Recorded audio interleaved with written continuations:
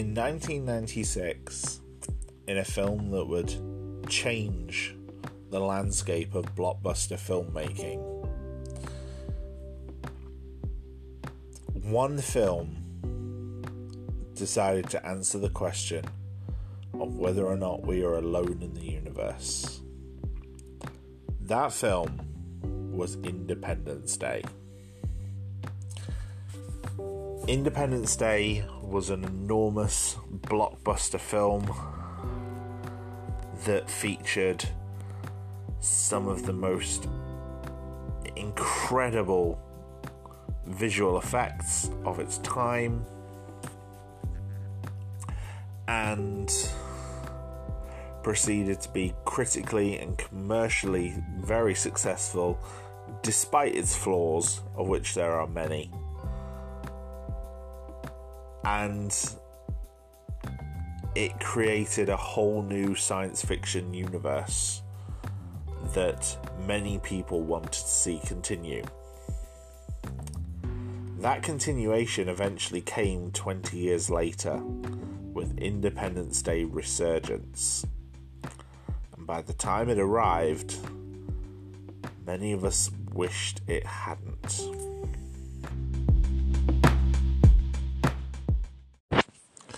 Independence Day was conceived by Roland Emmerich and Dean Devlin, his longtime collaborator, while they were promoting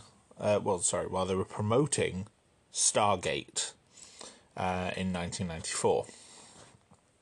A reporter asked Emmerich why he made a film with the content that Stargate has if he didn't believe in aliens. And Emmerich said that he was fascinated by the idea of an alien arrival and explained his response by asking the reporter to imagine what it would be like to wake up one morning and discover 15-mile-wide spaceships hovering over the world's largest cities. Emmerich then turned to Devlin and said, "I think I have an idea for our next film." The idea expanded from there to incorporate a large-scale alien attack, with Devlin saying he was bothered by the fact that for the most part in alien invasion movies, they come down to Earth and they're hidden in some kind of backfield, or they arrive in little spores and inject themselves into the back of someone's head. So Emmerich agreed to this by asking Devlin if arriving from across the galaxy, would you hide in a farm or would you make a big entrance? And so during a month-long vacation in Mexico, they wrote the script for Independence Day. It was soon greenlit by 20th Century Fox chairman Peter Chernin, and production began just 3 days later in February 1995.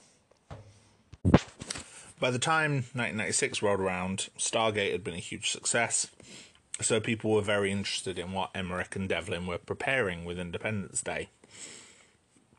Fox also began a really expensive marketing campaign to help promote the film, which included a dramatic commercial airing during the 30th Super Bowl, which it paid $1.3 million for, thus beginning a trend of using Super Bowl airtime to begin advertising campaigns for blockbuster films, all because of the success of Independence Day.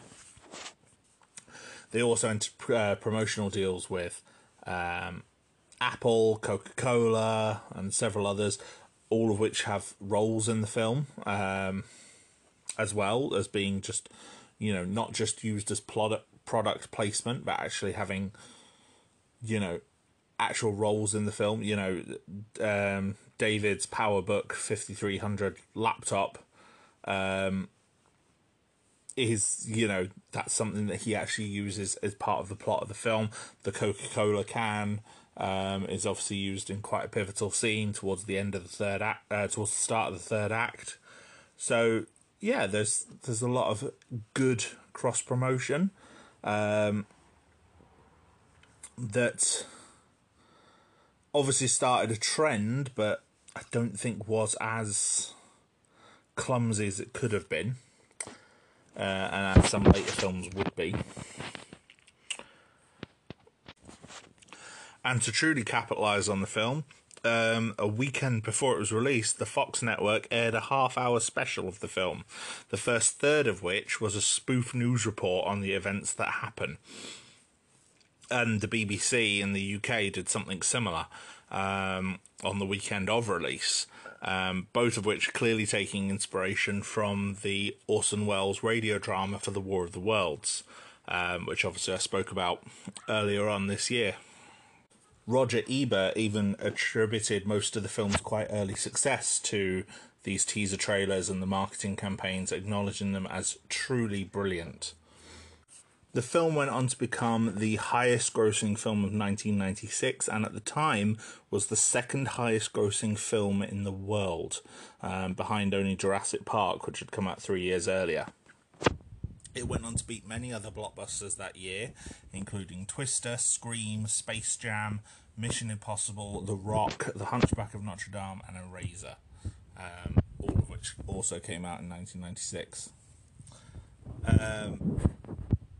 It set records all across the board in terms of, money making.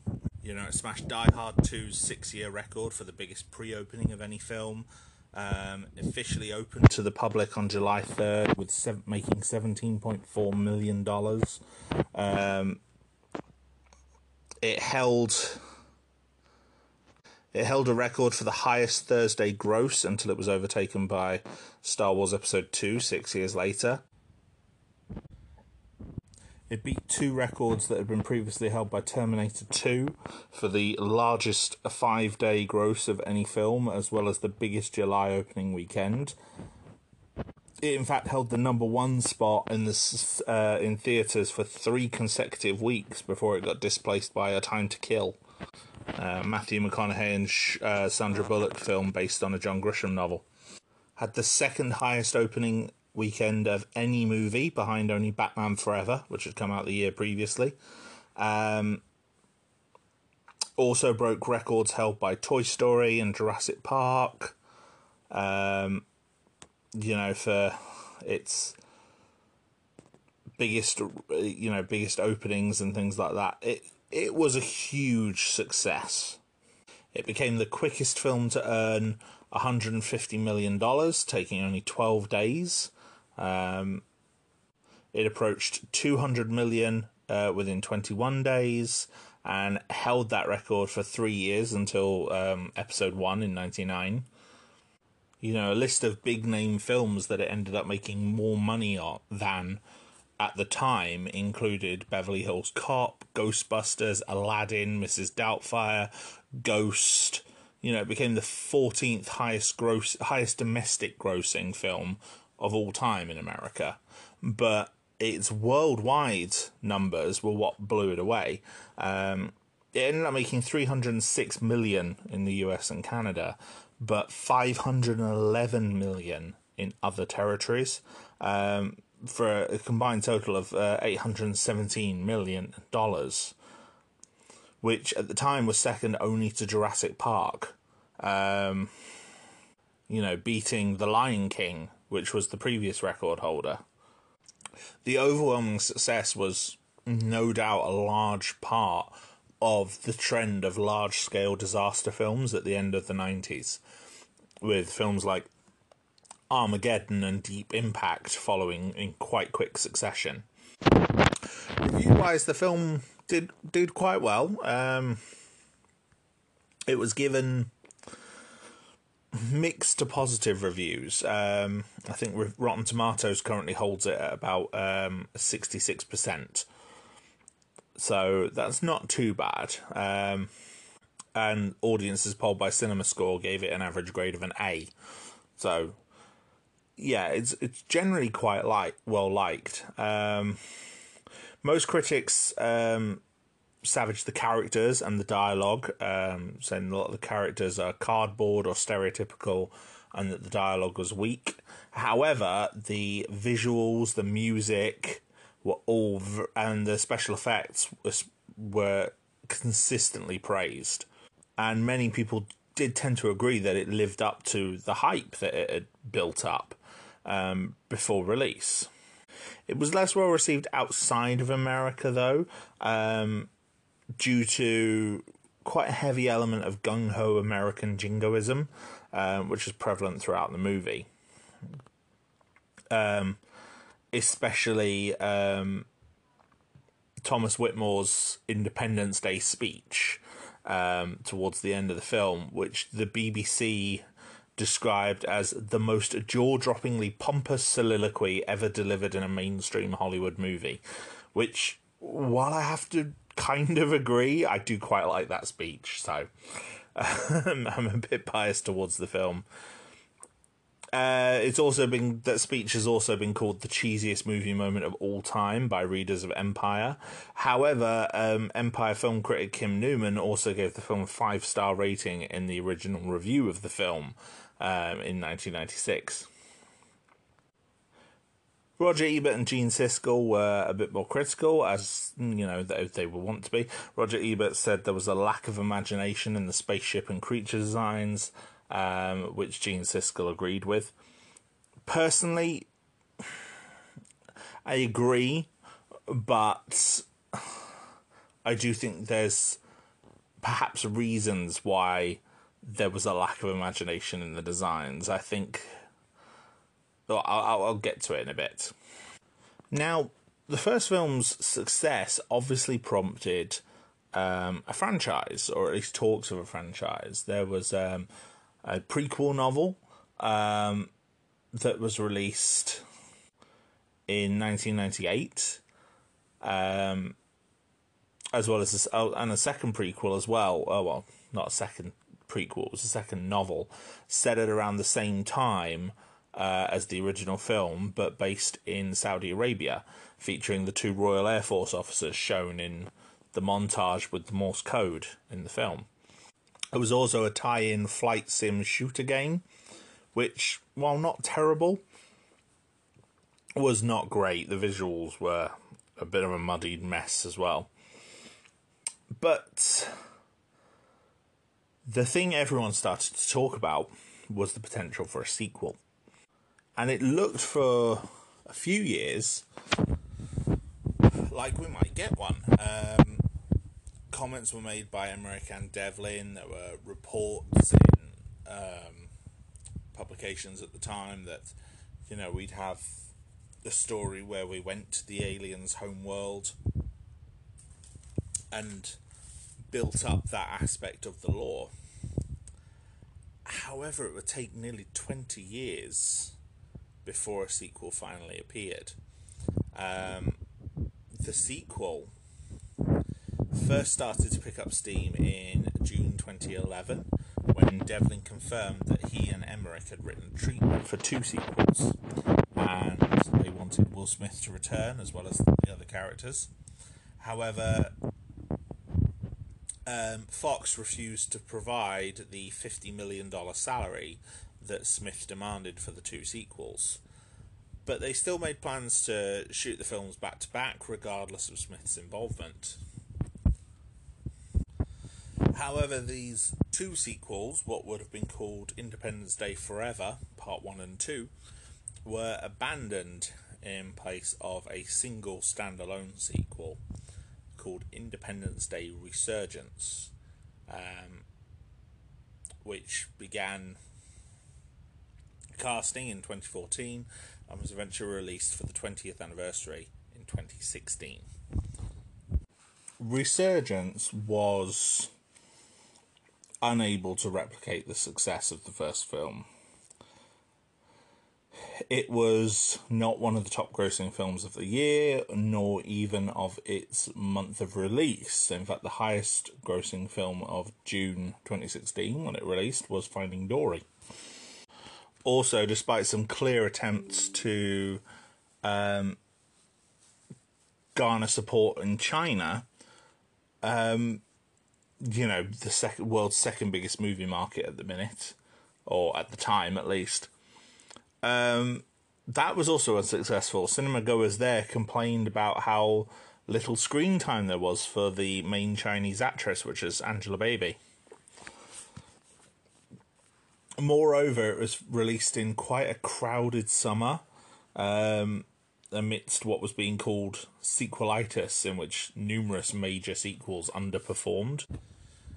In fact, as it stands, against a production budget of $165 million,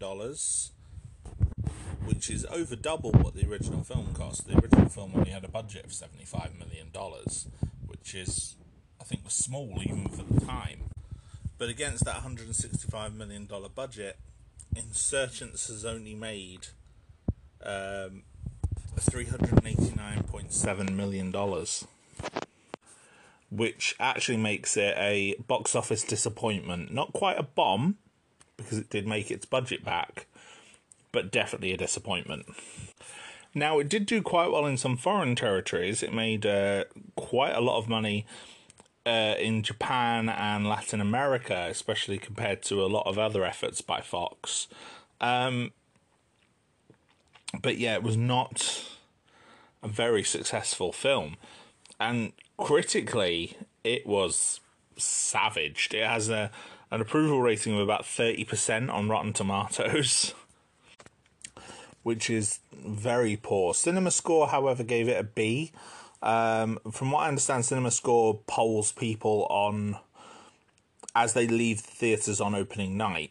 So you're coming after the die-hard fans. So these were people who were guaranteed to see it on opening night. So in that respect, you're going to get a more of a weighted average of people enjoying it. But either way, it could probably still have been better. Now, most reviews I can find of Resurgence are in the negative, especially saying that, it should be dumb fun, but it's not, it's just dumb, or saying that it isn't going to wow anyone who's seen the original, but it may satisfy younger audiences who care about battle sequences. Someone saying that the final shot of the film being obvious setup for a sequel, and saying, "I just pray to God aliens come and wipe us all out before that day comes." So yeah, it's got a mix of quite unkind reviews. There are a couple of positive ones, but when I say positive, they're pretty much just describing it as cheesy or silly but spectacular. And it's like, they're not... I think Roland Emmerich did attain a kind of status off the back of not just Independence Day, but his follow-ups with 2012 and The Day After Tomorrow, of being a big disaster director. And he does what he does so very, very well, that I don't think you can fault him for that. But at the same time, I think people were very, very unimpressed with Independence Day Resurgence. And I was one of them. And after watching the two films side by side, I decided to put on my critical analysis hat. And that's what I'm going to present for you now, because I really do feel that everything that Resurgence fails at is something that the first film succeeds at. And that together, the two of them work almost as opposites rather than as complementary parts of the same franchise.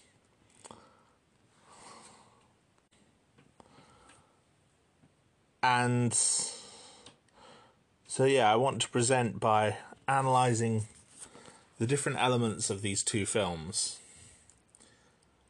why I think the first film succeeds and why I think Resurgence missed the point completely. So, Independence Day, I really like it. I do. I really like the first film. I think it's a very good example of how to pace a film. Because while the plot is relatively simple, it's very, very well paced in that everything happens in a logical progression. So, you know, the aliens get introduced from the very, very first scene where they pass over the moon, and we hear Neil Armstrong's speech from the day of the moon landing. And then we see SETI intercept the alien signal. And then they tell, they tell government officials, and, it gradually becomes, there's a whole series of scenes where more and more people find out about the aliens, all the way up to the president, Thomas Whitmore, who is a main character played by Bill Pullman. And, every so often it cuts back to the ship as it arrives in orbit, as it starts disgorging the city-destroying ships, as they start coming through the atmosphere. It's really clever. I think that first act is paced really, really well. And we're gradually introduced to all the different characters. We get introduced to Thomas Whitmore, and we see that he's a former pilot from the Gulf War who has become president and has lost a lot of popularity recently. And we see his wife, who is across the country in New York at an event. Not New York, sorry, LA. He's in Washington, D.C., she's in LA. So she's across the country at an event. We see his press secretary, Constance Spano, and the close relationship that those two have. We see his daughter, and then, it goes from...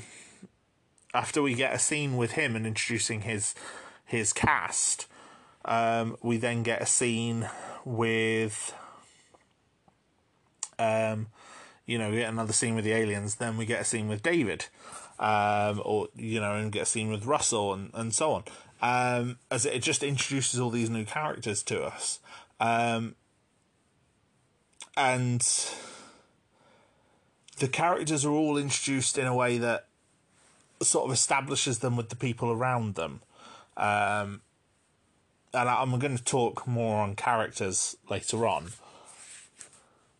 But, in very short order, we are introduced to what are essentially the four leads of the film, which are Thomas Whitmore, David Levinson, played by Jeff Goldblum, Steve Hiller, played by Will Smith, who is actually the last of the main four to appear, and Russell Case, played by Randy Quaid.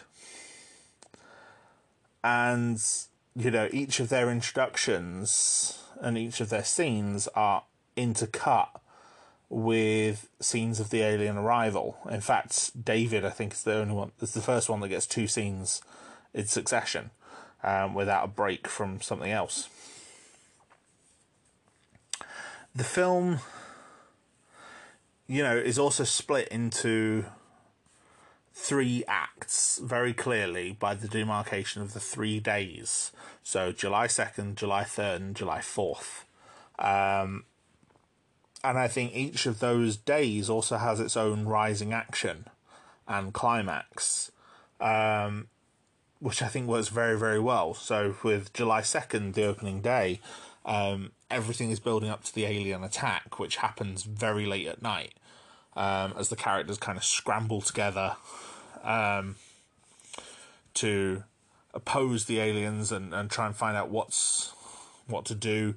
The characters manage to evacuate and flee just before the city destroyers activate their weapons and take out the initial cities, including New York, Washington, D.C., and Los Angeles, as well as numerous other cities around the world. In fact, the list of cities destroyed that was released in the lead up to Resurgence is actually quite impressive.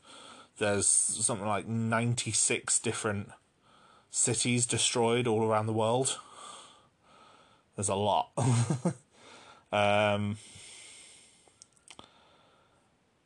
yeah, so that ends July 2nd with the attack. Then July 3rd, we start with the counterattack by Steve and his fighter pilots launching from El Toro, and most of them are wiped out in short order.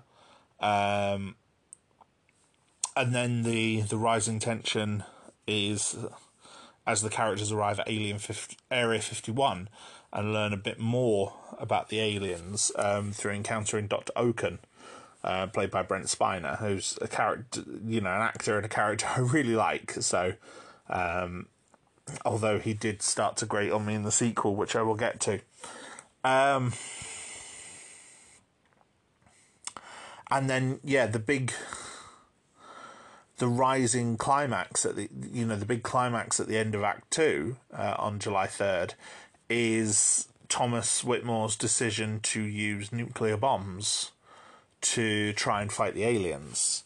And they launch a nuclear bomb at the aliens over Houston in Texas, which obviously destroys Houston, but has no effect on the alien ship.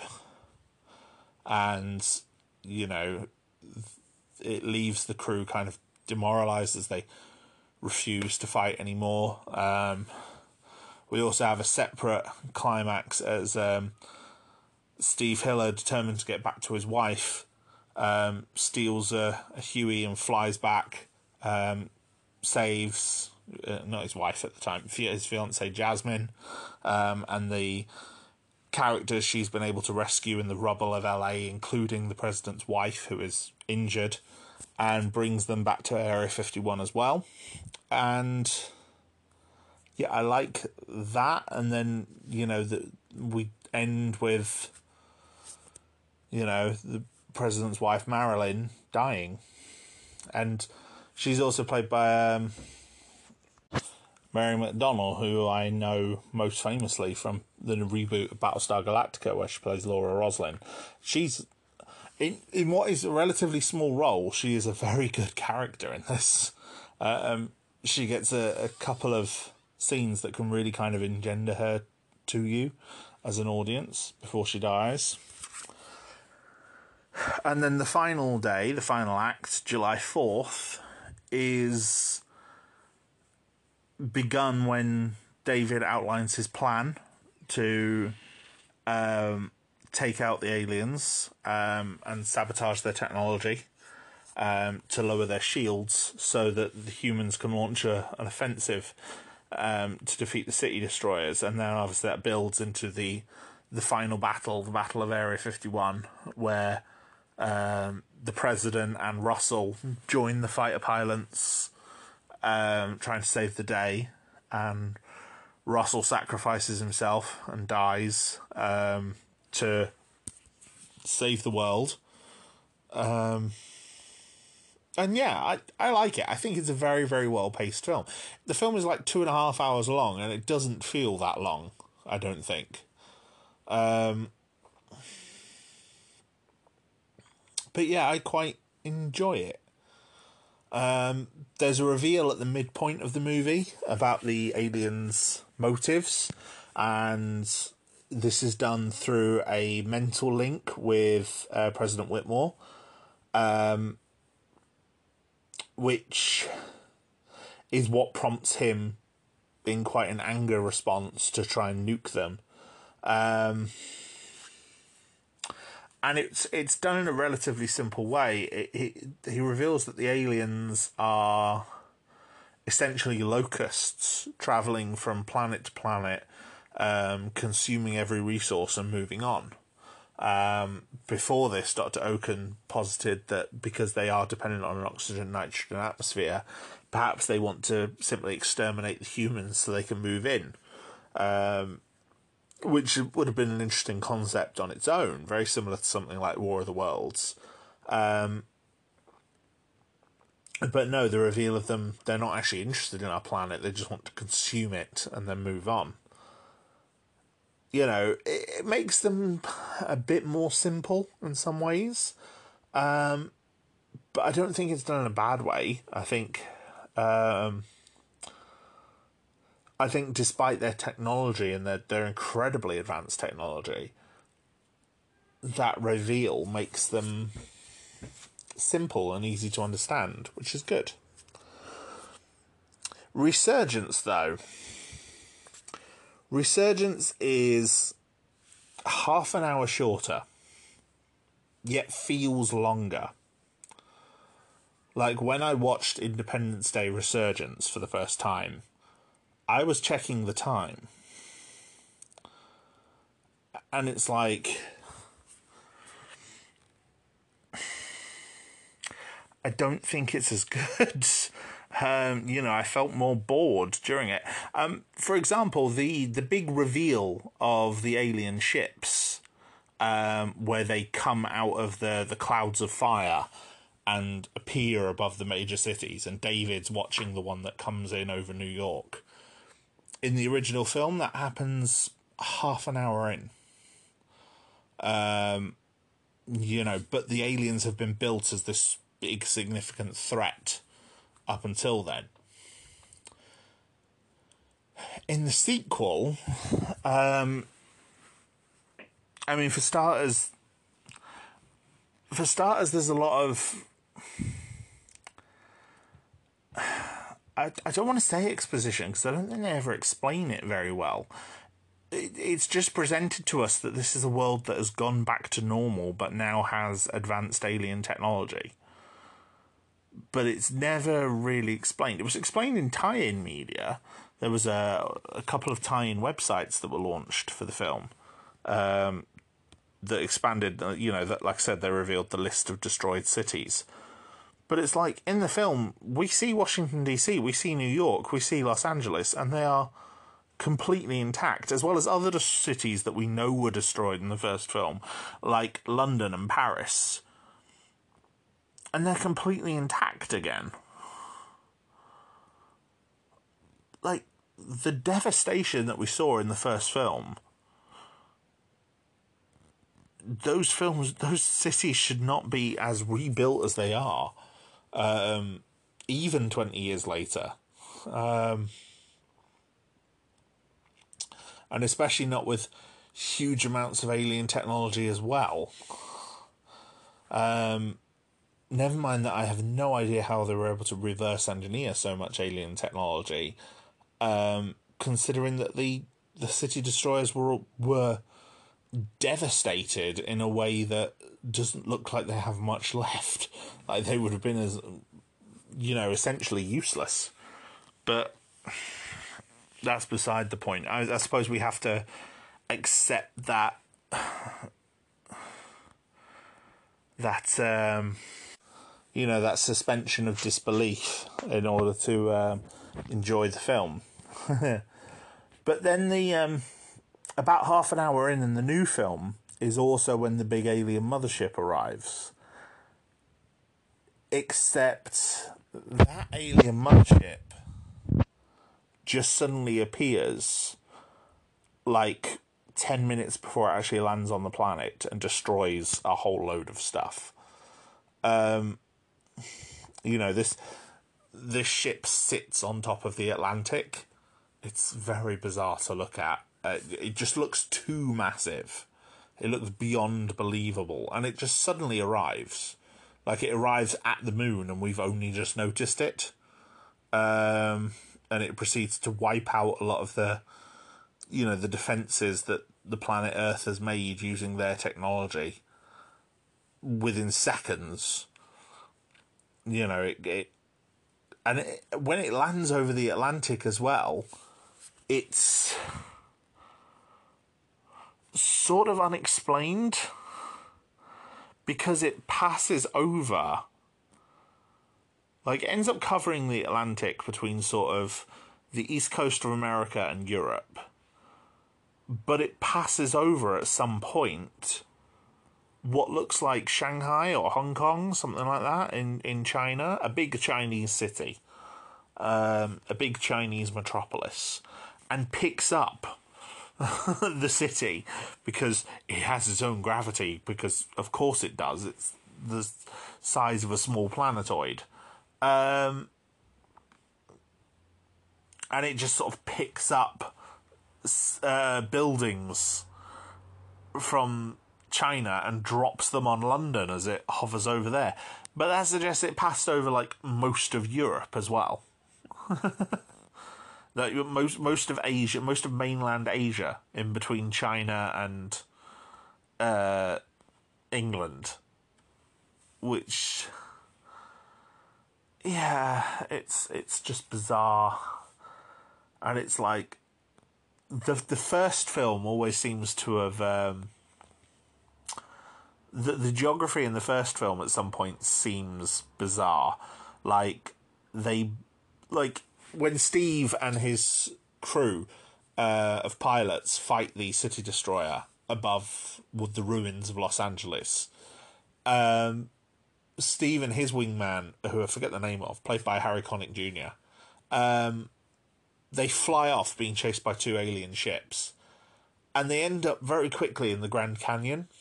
Now, the Grand Canyon isn't too far away from Los Angeles, but it's far enough that, you know, it's not just instantaneous to get there. It's going to take some travel time.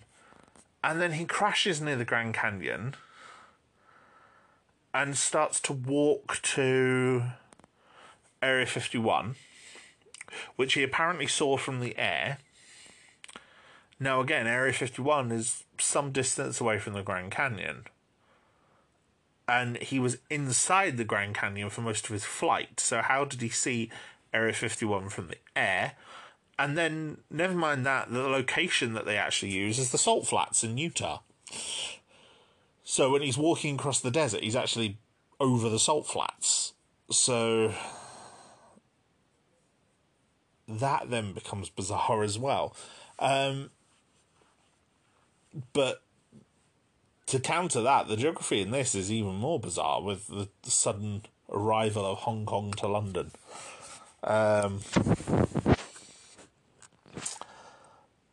But yeah, the film tries to echo the original in a lot of ways. They try to use Whitmore's speech from the closing, you know, from the third act of the original film over the opening scenes, but kind of split up. And it's to show that a signal is being picked up by the aliens before they arrive.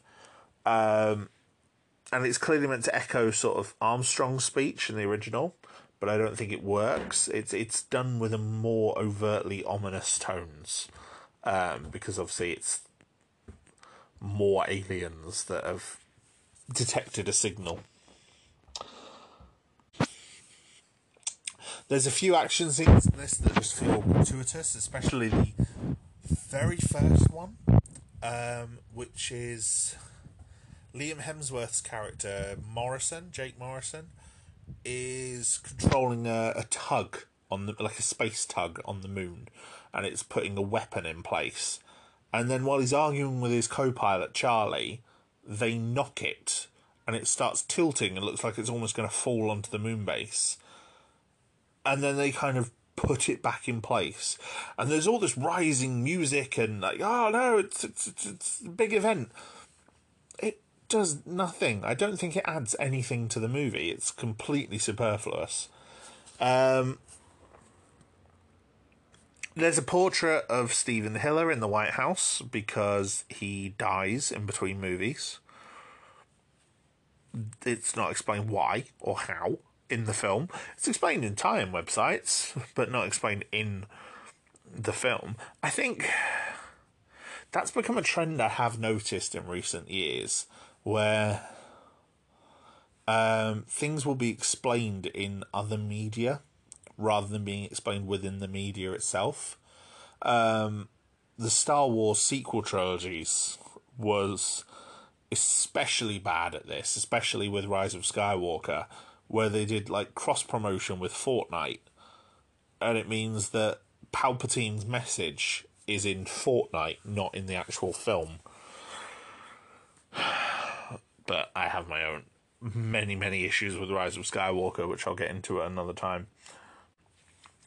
There is one quite early reveal in this where we get reintroduced to the character of David, and it introduces the concept of a ship that landed in the War of 96 in Ubuntu, which I believe is meant to be near the Congo, near the Democratic Republic of Congo.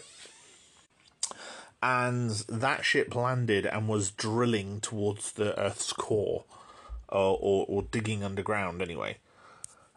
And, you know, the Africans there have been fighting a ground war with the aliens ever since. And the idea that there's more aliens as well. Like, there's a lot of aliens that have been held captive in Area 51 as well. Never really explained where they came from. Presumably survivors from the city destroyers. Or, captured pilots.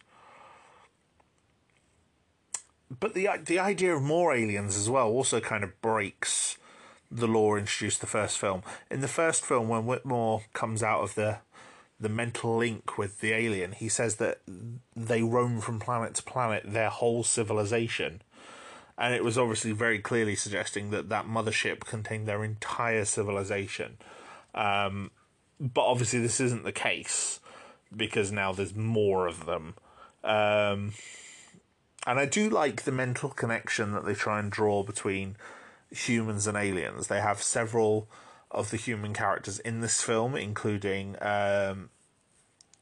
Umbutu, the leader of the African nation, who's like a militia general, and Thomas Whitmore, and Dr. Oken, who's also revealed to still be alive. They have a mental link with the aliens, and so they're able to kind of understand them and glean insight from them, which is very interesting. The second film also introduces the concept of another race of aliens when a sphere arrives over the moon and is then promptly shut down due to the fear of the World Council, despite David warning them not to. And David has turned out to be right every time he suggested something in one of these films. I do have to wonder about this. This is the second time in the space of a month where I'm watching a sequel film and the thing I like the most is a character called David. Never mind. But yes, David he's been proven right every time. So when he cautions the president, the new president that is, not to fire, and then with the agreement of the World Security Council, she fires anyway. I mean, I get he's not part of the chain of command, but I wish his opinion stood for a bit more based on everything he's done for the human race.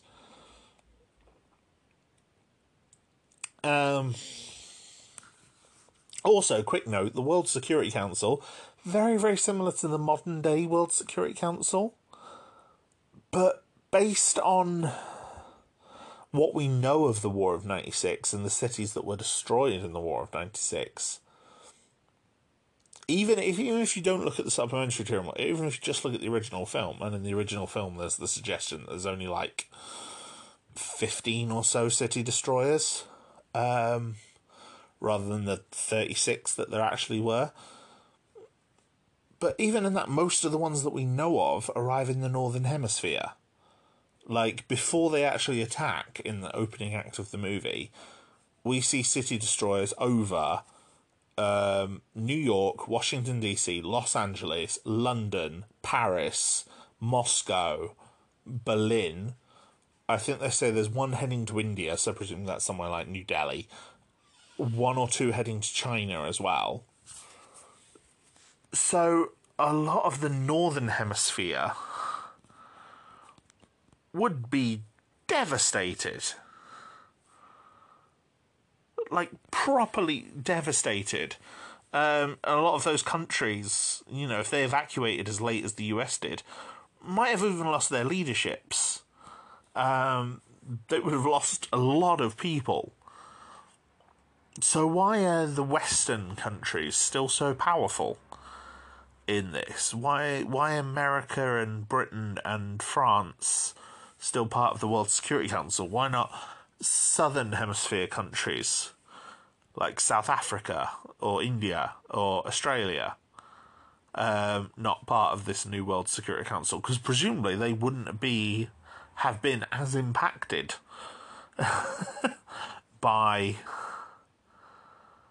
what we've seen here, because, I mean, we do see in the original film soldiers all around the world. We see some soldiers in the Persian Gulf, including like we see British soldiers speaking with very stereotypically British accents, upper class posh accents, not regional British accents. And they're there with both Palestinian and Israeli forces, I believe. We see soldiers in Japan, we see soldiers in Russia. So we know those countries are affected. We then see also when the ships are brought down in a montage towards the end of the film, we see ruined city destroyers in, I believe there's one near the pyramids, so that's just Cairo, one near Sydney. So there's a lot of countries that probably weren't as affected. So why are they not more prominent in the World Security Council? There's a lot of suspension of disbelief is what I'm getting at, that you have to put into this movie to accept it based on how it presents itself. That sort of doesn't vibe with the world as built up in the original movie and the logical extensions of what the War of 96 would have done to the balance of power in the world. Not just the technology, but the entire world would have changed.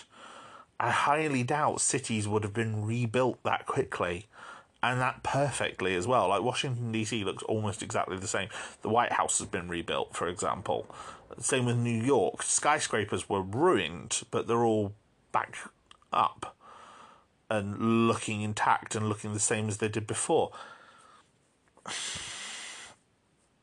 And it's, and then that's even before you get into the lore-altering things. Like, if the Harvesters, as the aliens now get called, are after our molten core, because when this new one lands, the new mothership, it immediately starts drilling to the Earth's core, right? If they're only after our magnetic core, right, why were they bothering to systematically exterminate all of the cities in 96? Why not just immediately start drilling?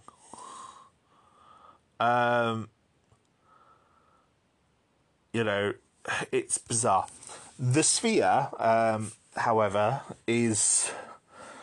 becomes the sphere of exposition. This really annoying character called Floyd, who's linked to David in this, but is completely pointless. He manages to activate the sphere, and it reveals that it has been gathering aliens who have survived the Harvesters and sharing technology with them that can fight the Harvesters, because the spheres, which are a virtual intelligence, they're essentially like digitized constructs of people, and they've basically been putting their technology to fight the Harvesters, because the Harvesters are trying to destroy them. That's why people keep drawing the symbol of the sphere, and why the aliens are so afraid of them. It's an interesting idea. It just could have been delivered so much better. They do try and show some of it. Like, they do try and show using holograms, but it just basically acts as this large exposition dump between the sphere and a whole load of the main characters at this point in the film, which include David, Oaken, Thomas Whitmore, Mbutu, and a whole load of others. Now, eventually, they manage to take down the aliens. Basically, they find out the aliens have a queen, right? And she launches in her own ship to sort of come and get the sphere, which is now at Area 51, They've got a crew of like a ship crew watching the drilling site, and they reveal that drill is almost to the Earth's core. They've got like an hour. So they set up a plan to try and destroy the alien ship. These alien ships have all got their shields back, and their shields are just as threatening as they were before. In fact, they use the shields in some new, quite interesting ways. The human planes, despite having the lasers and the alien tech, don't seem to quite have the alien shields. It's like that's one thing that the humans couldn't recreate for whatever reason. But also they've got no way of deactivating the new shields again, apparently. And, you know, they use the shields in some quite interesting ways. Like, the new president, because the second new president, because the first one gets killed because NORAD gets attacked again. And I thought Cheyenne Mountain and NORAD was destroyed in the first film again, but that's also been rebuilt, which, you know, does that mean they rebuilt the whole of Cheyenne Mountain? I don't know. I mean, Cheyenne Mountain is designed to withstand a nuclear attack anyway, so how the aliens were able to destroy it in the first film, I don't know. Anywho, getting off topic again. They managed to kill the original new president in this film. So then the Secretary of Defense gets sworn in, and he's played by William Fichtner, who's just kind of there in this movie. You know, he's just kind of there. And he launches a whole load of pilots towards the mothership with some bombers that have got cold fusion bombs, which are essentially like mega nukes, basically. Like cold fusion is like nuclear bombs are fission. I don't know if anyone out there knows much about science. So nuclear bombs are fission, which is where you break an atom into smaller atoms. Fusion bombs. Fusion is essentially what happens in the sun, which is where you take atoms and combine them to make bigger atoms, and it releases far more energy. So they said they have cold fusion bombs now, and they're going to unleash them inside the alien mothership. The thing is, this just happens. It's not built up towards it. It doesn't feel earned. It's like when the decision to use nukes in the first film was made by the president, it was not a decision he came to lightly. Like, he dismisses it, first of all, when it's first suggested. And then he dismisses it when it's first suggested, like point blank. Then he has his encounter with the alien, and then he decides to do it.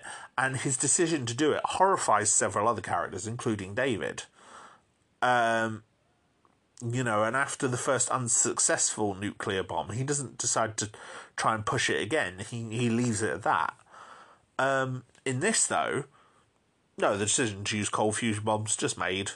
And, you know, they fly the bombers in, and the aliens manage to use these shield things that go into the open bombers as they're falling from the sky.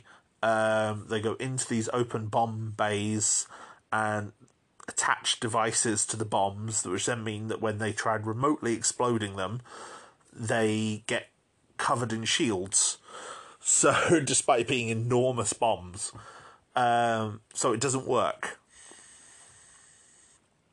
It doesn't work, and, you know, then the alien mothership activates this giant EMP blast, which takes out all the remaining satellites so the humans can't talk to each other, except by shortwave radio. Yeah, and then the alien ship launches a smaller ship towards Area 51, which has the alien queen on, because she's trying to get the sphere. They attack Area 51. They try and bait her with a tug, the space tug from earlier, holding a decoy for the sphere, and armed with another cold fusion bomb. and this time they've set up a shield generator so they can kind of trap it and blow it up. And there's a lot of debate about who's going to be the pilot that does it, because Patricia, the president's daughter from the first movie, is now all grown up and played by someone different. She says she wants to do it, but her father says, no, I'm doing it, and has a dramatic shave and everything, and decides to be the hero. So he does it, he blows himself up, sacrifices himself to try and destroy the Queen. It destroys her ship, but the Queen herself gets out, because while she's in this enormous battle suit, because it's revealed in the first movie that the aliens wear these techno-organic battle suits. So she's in this enormous one, it's like 20 stories tall, and they end up fighting her in the desert outside of Area 51. And she chases around a bus full of school kids containing David and his father Julius, which is its own mess that I'll get to when I discuss the characters in this movie. But then Patricia flies in with her own ship, manages to disable the Queen's shield, so then the other pilots, who also miraculously survived their own fall in the alien ship, they come back and they manage to help kill the Queen just after she gets the sphere. But yeah, the Queen is killed, and then when the Queen is killed, the alien mothership flies off at the end of the film. It just sort of detaches from Earth and flies off, like recalled back to the alien homeworld. If that's the case, why did that not happen to the City Destroyer and Ubuntu? And all the rest of the little small ships that are with it, they all just fly off as well because the Queen's gone. And then they do this really obvious sequel bait, which just feels really unnecessary. There's really obvious sequel bait with the alien sphere, and it doesn't feel earned. It doesn't have any of the catharsis of the original film. The original film, you really feel at certain points like humanity is about to lose, like they're reaching, when the nuke fails, for example, you feel the blow the same way they do, and it's helped by the score and the visuals and how everything ties together, and the acting as well. But this, no, it's just done, and it makes for a really, really unsatisfying film, where it just ends with this really obvious sequel bait. So yeah, as you may have gathered, I don't like this film. So I've discussed the story, and before I go further into the characters, I want to discuss some other aspects of the film. So first of all, the visuals. The visual effects for the first film are incredible. I think they still hold up for the most part. There are a couple of bits of wonky early CGI in there. But for the most part, everything was done with practical effects.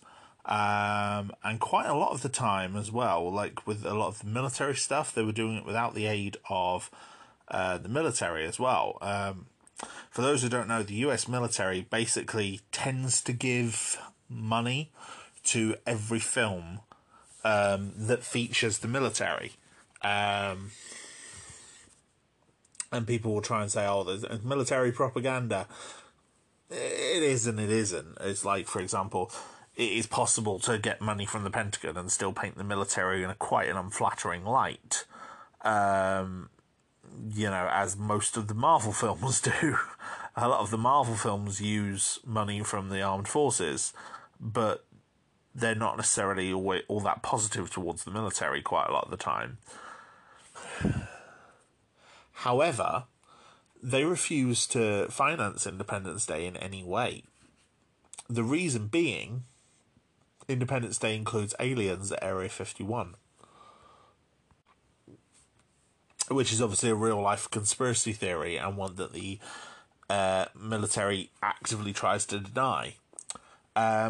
And so by depicting Area 51 in this way, in this film, the Pentagon refused to give the production company any money at all, which means usually when the Pentagon gives money, what they'll do is they will provide vehicles, for example, or uniforms. The American military is this hugely overfunded machine. There are huge amounts of vehicles that were built and developed purely to spend the budget, and so are just sitting in graveyards all across the country. Planes, mainly, quite a lot of the time. Loads of planes, loads of tanks that are just sort of sat there, gathering dust and slowly rotting and rusting across the great US of A. And so a lot of those will get provided to films for people to use. So, for example, like Top Gun. Top Gun uses real American planes. Because it can. Because it has that money, that budget to play with. So in this, because they weren't funded by the Pentagon, they had to source everything themselves. And, they're able to get a lot of good stuff, but then obviously that all comes out of the budget.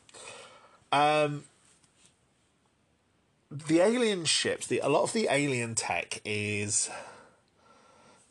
as we would expect, the aliens have a very sort of generic look to them. They've got quite enlarged heads, big black eyes, when they're outside of their bodysuits, by the way. The bodysuits are quite an interesting design, although they have elements lifted from things like...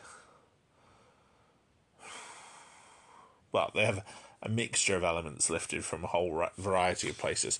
But the actual aliens themselves, they're quite small. They've got these large, almost triangular-shaped heads. They've got the large black eyes, no visible mouth, which makes it unclear how they eat. I'm reminded of a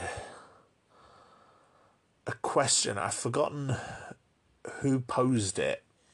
I believe it might have been one of the creature designers on Star Trek 2009, who basically said, when designing a creature, you need to work out where the anus is. Essentially what he was saying was, the anus is something that is indicative of a digestive system. If you don't show that sort of system, something that both can ingest and excrete, logically in the design of your creature, it's kind of hard to guess. It's kind of hard to buy it as a living thing, which I think was what he was trying to say. There is no mouth on these creatures. We have no indication as to how they ingest anything. And obviously, all creatures will have to ingest something to survive, even if it's just water. So yeah, that's intriguing. But yeah, so with the exception of no mouth, these aliens look quite similar. Well, you could expect them to look quite similar to almost the grey aliens, which are present in a lot of alien abduction stories. Now, so that in itself is interesting enough, and I believe that is deliberate, to sort of base the designs on something that is quote unquote real, based on a lived experience. In the same way that the alien ships, the city destroyers, look like saucers. They look like very large flying saucers. As do the smaller alien ships, the scout craft. They also have that kind of disc-like design. Not quite a disc. They've got kind of like a crescent moon thing going on. With an indent at the front and then the things on top. But I think that's done to make them look like something which, was depicted in a lot of media at the time as aliens, something like the X-Files, for example, as well as, alien abduction stories and UFO sightings. And I think that was deliberate. because one of the characters, Russell Case, does say he was abducted by aliens. So I think the element to base it on something relatable to an audience, I think, was done deliberately. The scale of the ships is very impressive, though. Incredibly impressive. In fact, the final battle sequence, there's some final shots of Russell's plane flying towards the primary weapon of the City Destroyer, and it's got these massive panels that are open, and the ship is just dwarfed. You know, the Russell's plane is dwarfed by the City Destroyer around it. It's a very impressive shot. And it helps that this was all done with real models. Like, the City Destroyers, the planes, they were all built models, and they filmed them flying, and they filmed, they composited them all together as green screen. But it was using the same sort of model-making techniques that were prevalent in Star Wars or Star Trek. And it was on that cusp where CGI was just starting to take over in the industry. In fact, 2 years after Independence Day would see the release of Star Trek First Contact, which featured the Star Trek franchise's first major CGI battle against a Borg cube. And, only a year after that would see the release of Episode 1 of Phantom Menace, which obviously featured quite a lot of CGI. Not just in the battle sequences in space, but also ground battles and alien creatures and all sorts of stuff.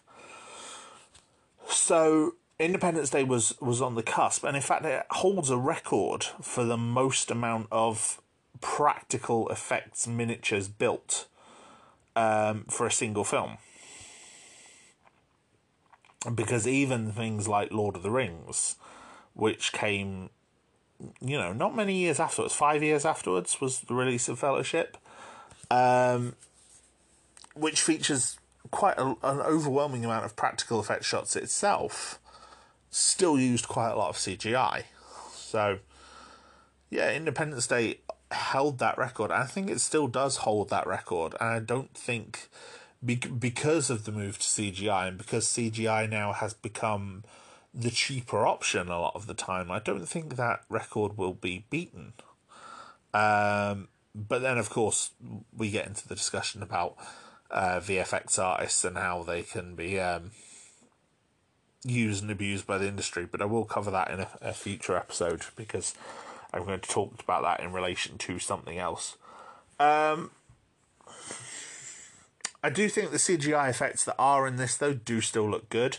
It's mainly focusing on the shields around the ships and some of the explosions. But again, a lot of the explosions are done with real effects. In fact, the actual city destruction, the wall of fire, is done with a real effect. What they did was they built a cityscape vertically and would then start an explosion at the bottom and film it with an ultra high rate camera. Similar to the filming techniques that I talked about a few episodes ago regarding Thunderbirds, where you would film explosions with a very, very fast rate camera so that when you slowed the effect down, the explosions seemed to bigger and seemed to take longer. And that's how they got that creeping wall of fire that overwhelms the buildings, by just sort of tilting the camera like that. And I think it really works. They do toss up some vehicles with CGI, and like I said, those are some of the more wonky aspects of the CGI. But yeah, I think it really works quite well. The film also has some great locations. Like, they do some actual shots at, obviously they use the Utah Salt Flats, which I mentioned earlier, which is quite a stunning visual location. You got the feeling Roland Emmerich grew to like that location because he uses it a few times in this movie and quite a lot in the sequel. There's also they get a plane to film in an actual canyon. I don't think it was the Grand Canyon, but I think it was Little River Canyon, I think I remember reading, where they filmed a plane and they used that to get actual footage for the pilot shots when they're flying through the Grand Canyon. There's also some very good interior locations, not just the recreations of the Oval Office, but also the soundstage for the. I presume it was a soundstage. I doubt it was an external location for the actual blasted LA that Jasmine and her survivors are wandering through. That's very good. It looks believable. It looks terrifying. There's also Area 51. The Area 51 base itself is a good location. It has this, what Dr. Oaken calls the viewing gallery, with 3 alien corpses suspended in formaldehyde, and then a wall that opens up to view the lab, which is where Oaken starts his dissection of a captured alien that Steve has brought in. And that alien has its encounter with President Whitmore. And it's like, that's a good location with a good bit of geography around it, and it's used quite a bit in the film, in the second act especially. And then obviously there's the hangar where they keep the alien ship that crashed at Roswell, the alien scout ship.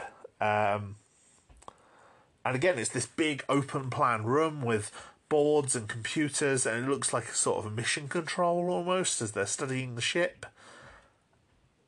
And yeah, I really like it. I think it's a really good location, and it's very bright as well, which is something I'll come back to. It's very bright, very nicely lit, and it gives plenty of room for all the characters to talk. Like, there's a bit at the opening of Act 3 where David demonstrates that he's able to lower the alien shields, which he does by putting a Coke can inside on the alien craft, and having Adam Baldwin's character, the Marshal, shoot it.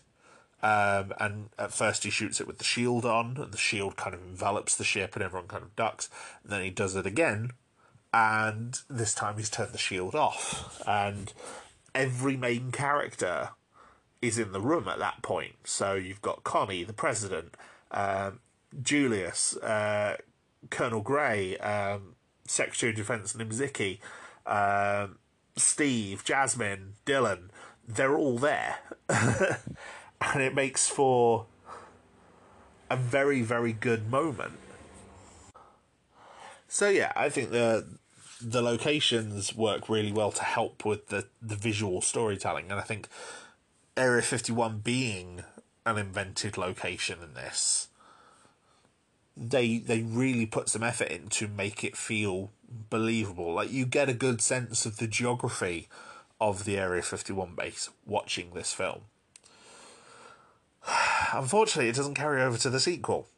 Area 51 is again a big principal location in the sequel, but not only is the lighting inside it drastically changed, like, Area 51 in the second film is oppressively dark.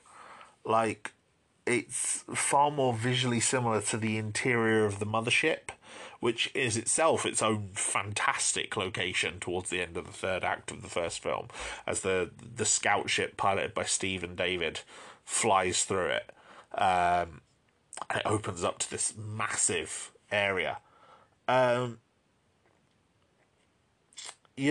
51 in this is very dark. It's sometimes quite hard to see what's going on.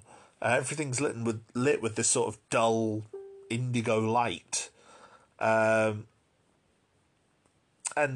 yeah, it becomes very hard to watch some of the scenes there. There's also some very bad green screen compositing.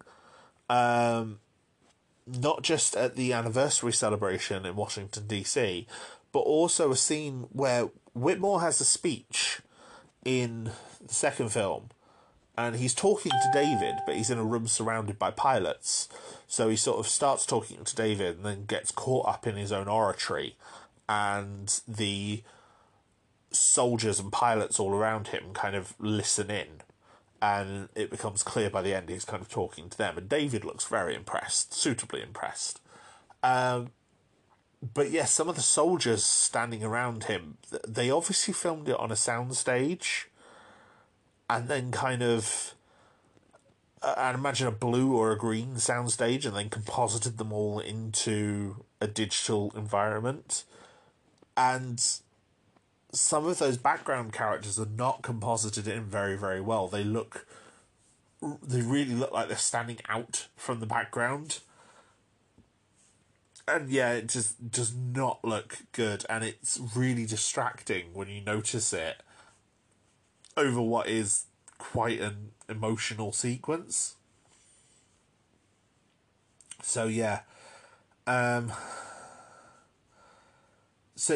That's one issue where I think this is not quite as impressive. The new alien ship is enormous, like even compared to the previous.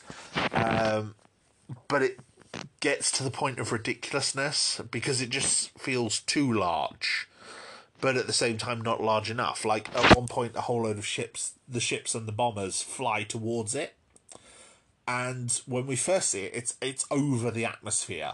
It's that tall, but then they end up above it, but they're still in the atmosphere. Very clearly still in the atmosphere. They're not in space. But the ship is taller than the atmosphere of the planet. So I don't know how that works. It's kind of enormous, but yeah, and it's like the alien ship can be seen from Nevada, where Area 51 is, and you can see it on the horizon, like past the horizon.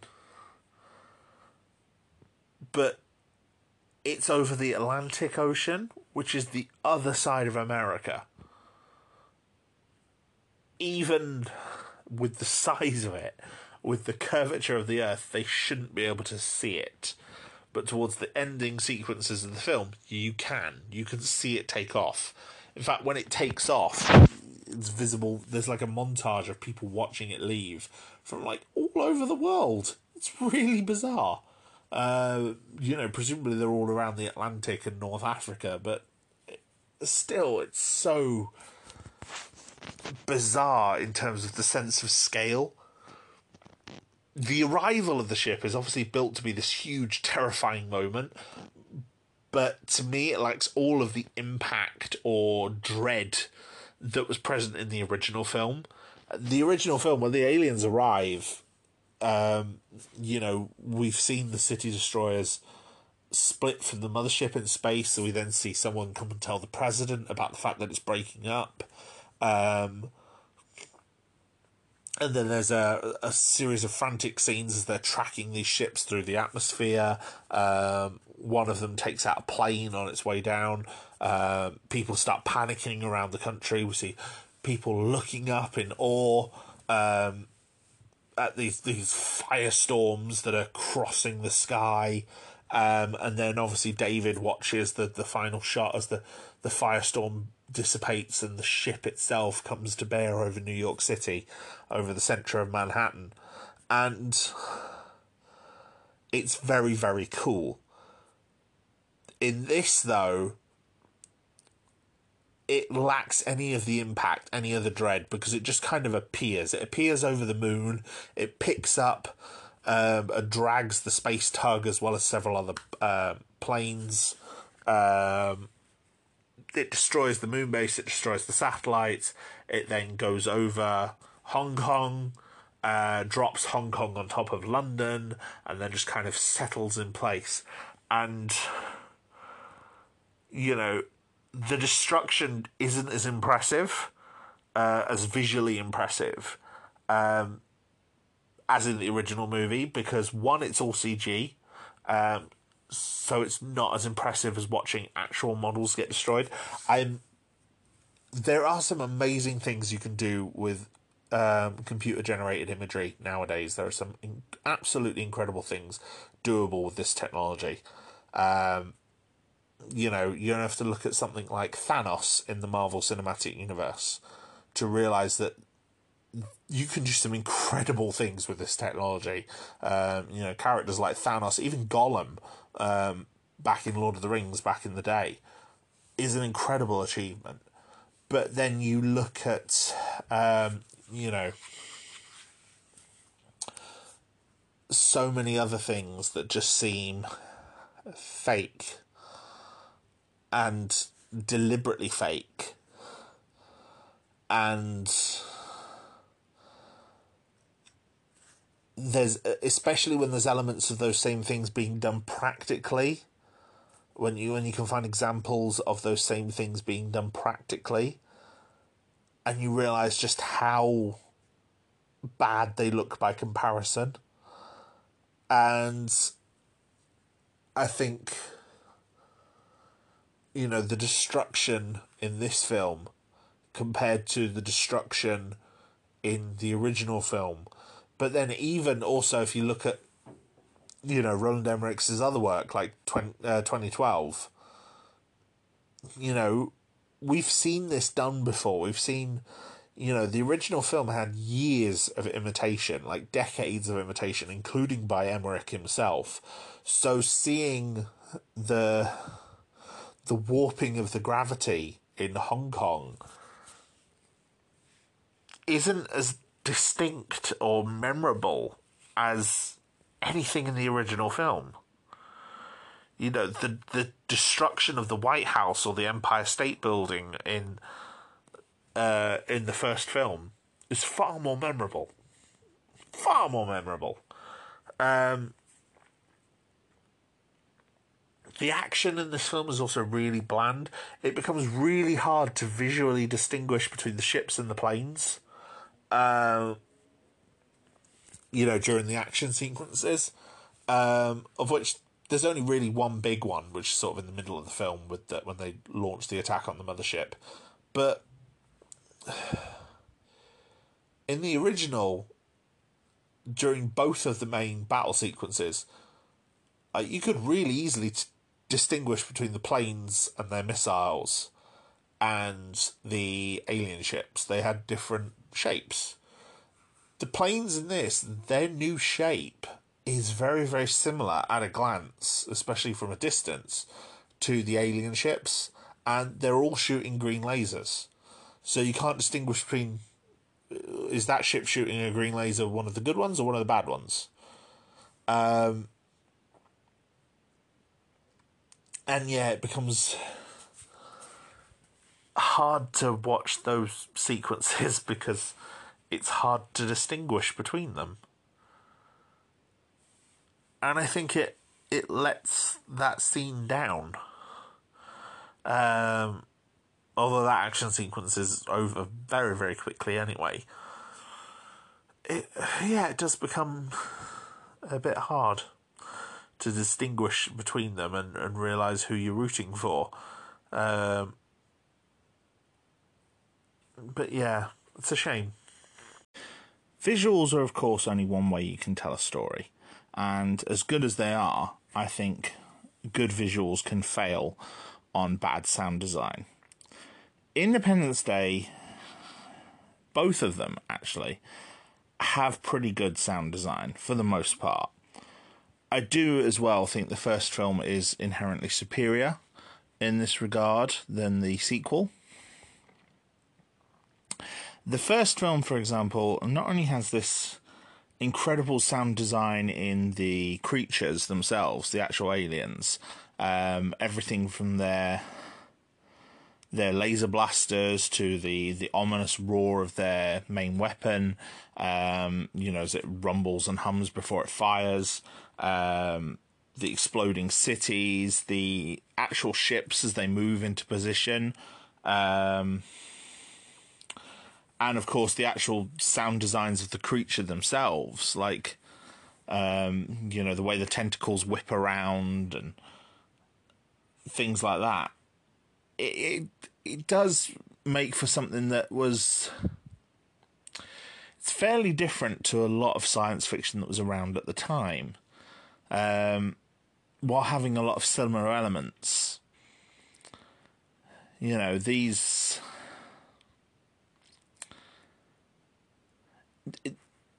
The sound design for the Harvesters was very distinctive. The sequel keeps some of that, but I think does redesign a lot of those sounds unnecessarily. The energy blasts coming from the ships sound different. The way the ships move in the air sounds different. The primary weapon that the City Destroyer ships have, there's an equivalent weapon used only once, maybe twice, at the start of the film when the big mothership arrives, and it lacks the impact of the original. Even the quite ominous way that the City Destroyers come into place, the sound effects that are being used there have nothing compared to the mothership doesn't compare to them at all. But I think the most prominent difference in sound is the score.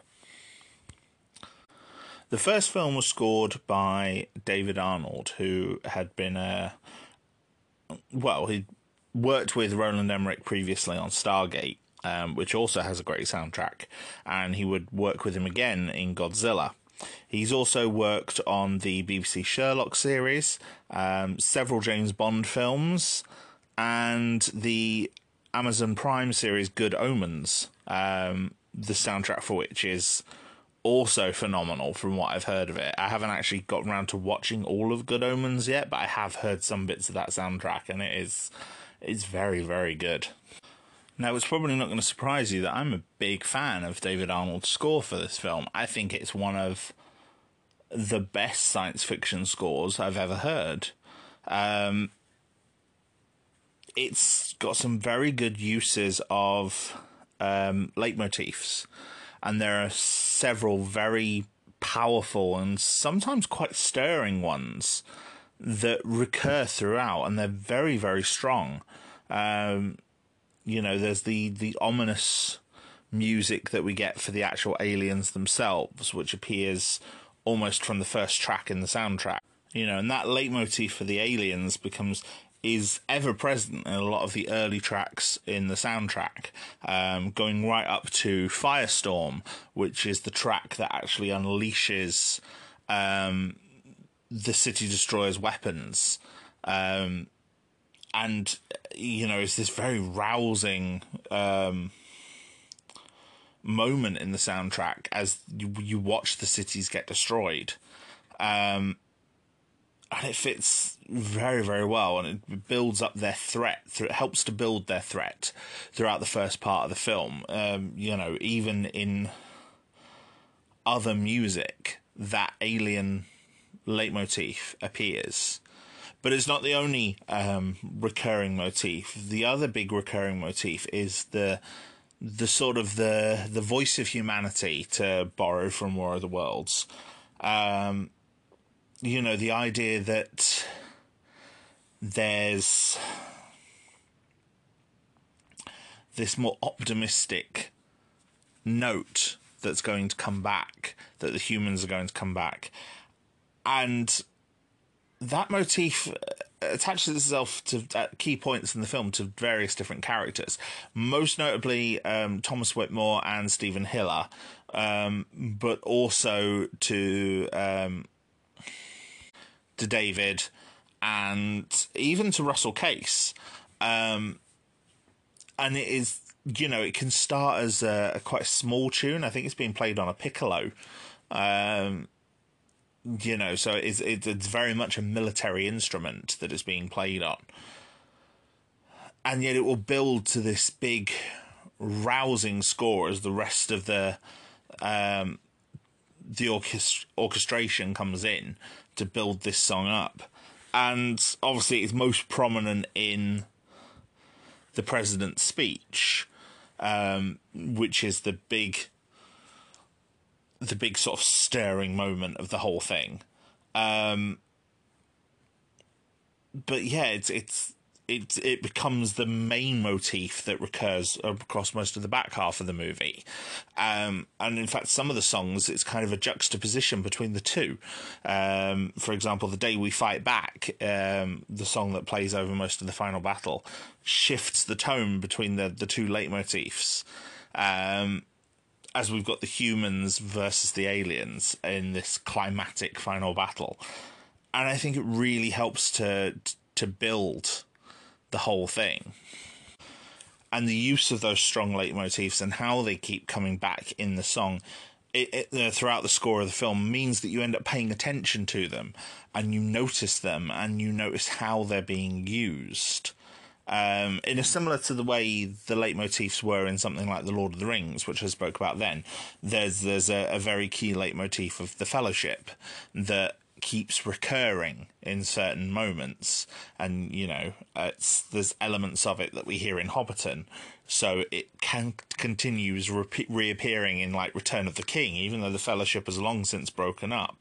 We get elements of that Hobbiton theme, and this is very similar in that we are getting elements of themes that we've heard already for the human characters, for the aliens, even for like the threat of their weapon. That actually seems to have its own leitmotif. So does the romance element between a couple of the characters, obviously Stephen and Jasmine, but also in some elements between David and Connie. There's that romantic element that builds through the story as well, and we get a theme that sort of echoes that, and it does even appear in a certain way in the final scenes between Marilyn and Thomas. So yeah, I really like the soundtrack. I really, really do. And I think you can listen to this soundtrack in isolation from the film and still have a good time. It is a good soundtrack. It may not surprise you that I do not feel the same way about the other one. The soundtrack for Resurgence is by Thomas Wanda and Harold Closer, who are, again, very frequent collaborators of Roland Emmerich. They've been involved in a lot of his films since The Day After Tomorrow and 2012. And I find their soundtrack just forgettable.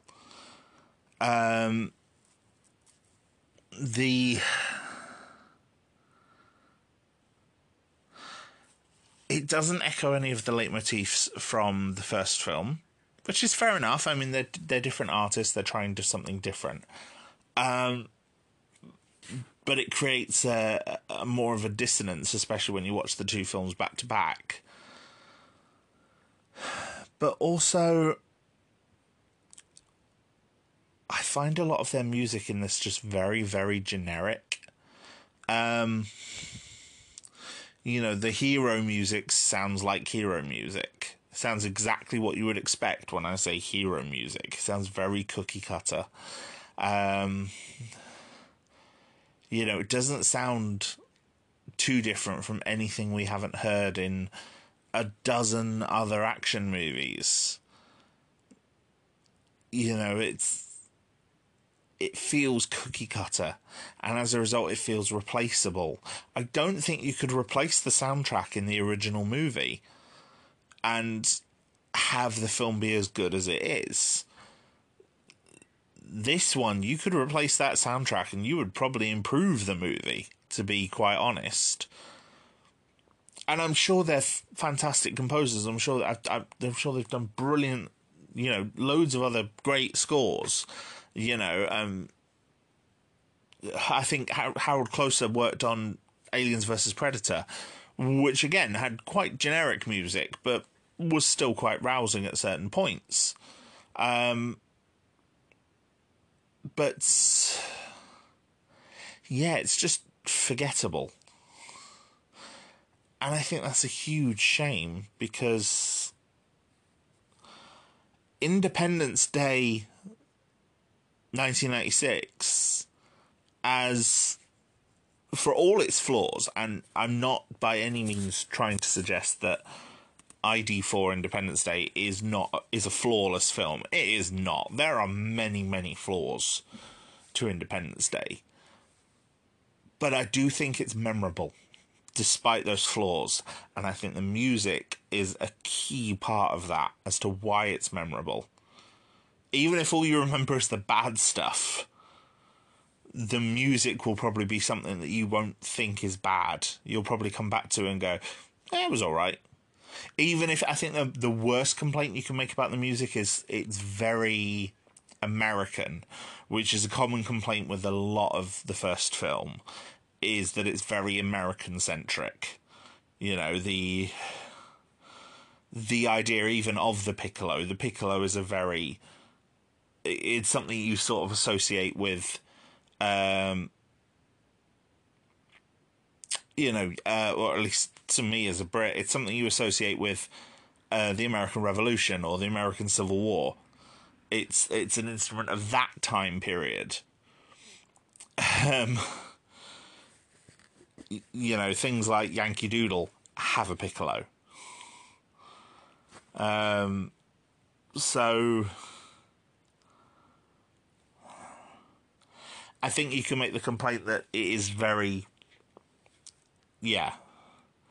it's very American in that regard, but that still suggests you'd remember it. I don't think you can remember the soundtrack for Insurgence. I've watched Resurgence a couple of times leading up to this episode. I can't remember a single song from it. Nothing in the music stuck in my head. But I can hear the main melodies of the leitmotifs for the first film in my head. I can recall them really easily. But Resurgence just hasn't stuck with me in the same way.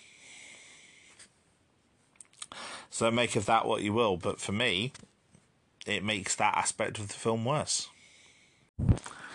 Now, before I finish this, I want to compare one element of the two films, which is also one area where the first film gets quite heavy criticism, which is its characters. As I said, there tend to be four main hero characters in the first Independence Day. There is President Thomas Whitmore, scientist David Levinson, fighter pilot Stephen Hiller, and washed-up alcoholic Russell Case. Now,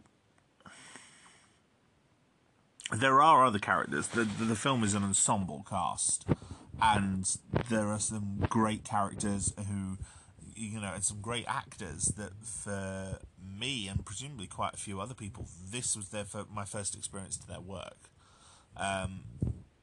For example, Harvey Fierstein is in this, who I quite like, and my first experience of him was in this, where he plays David's boss.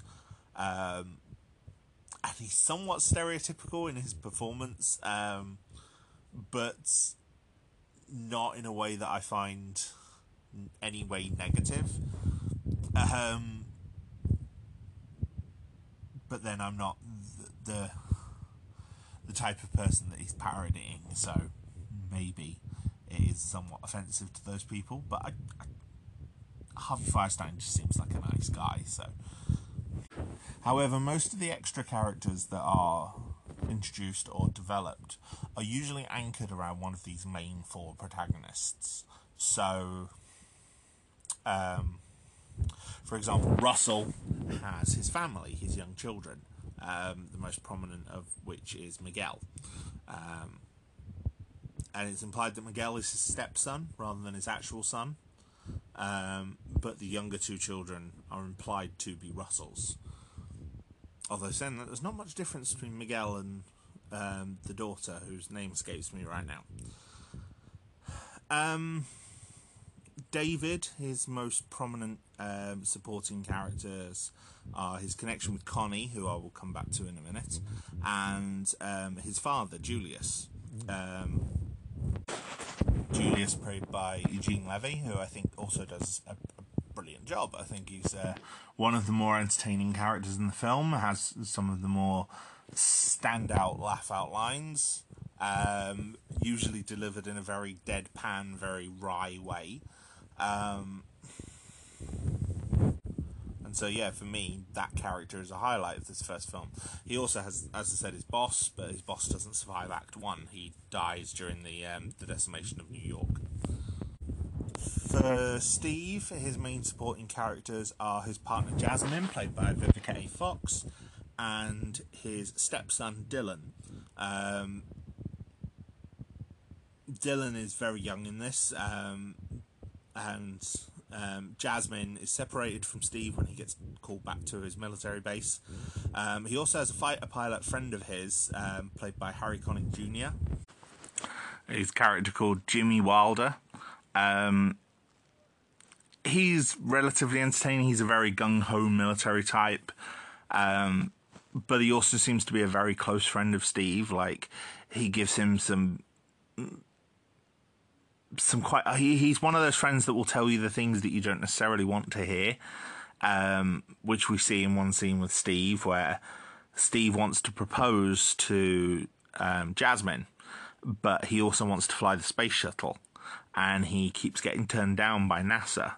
And, you know, Harry says, look, I love Jasmine. Harry Connick Jr.'s character, Jimmy, says, I love Jasmine, but they're never going to let you fly the space shuttle if you marry a stripper. Which is, unfortunately, probably true.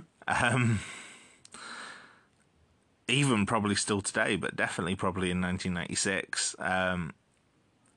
Because, yeah, Jasmine's an exotic dancer, which is also in itself probably a negative stereotype for a young black woman, who until recently presumably was a single mother.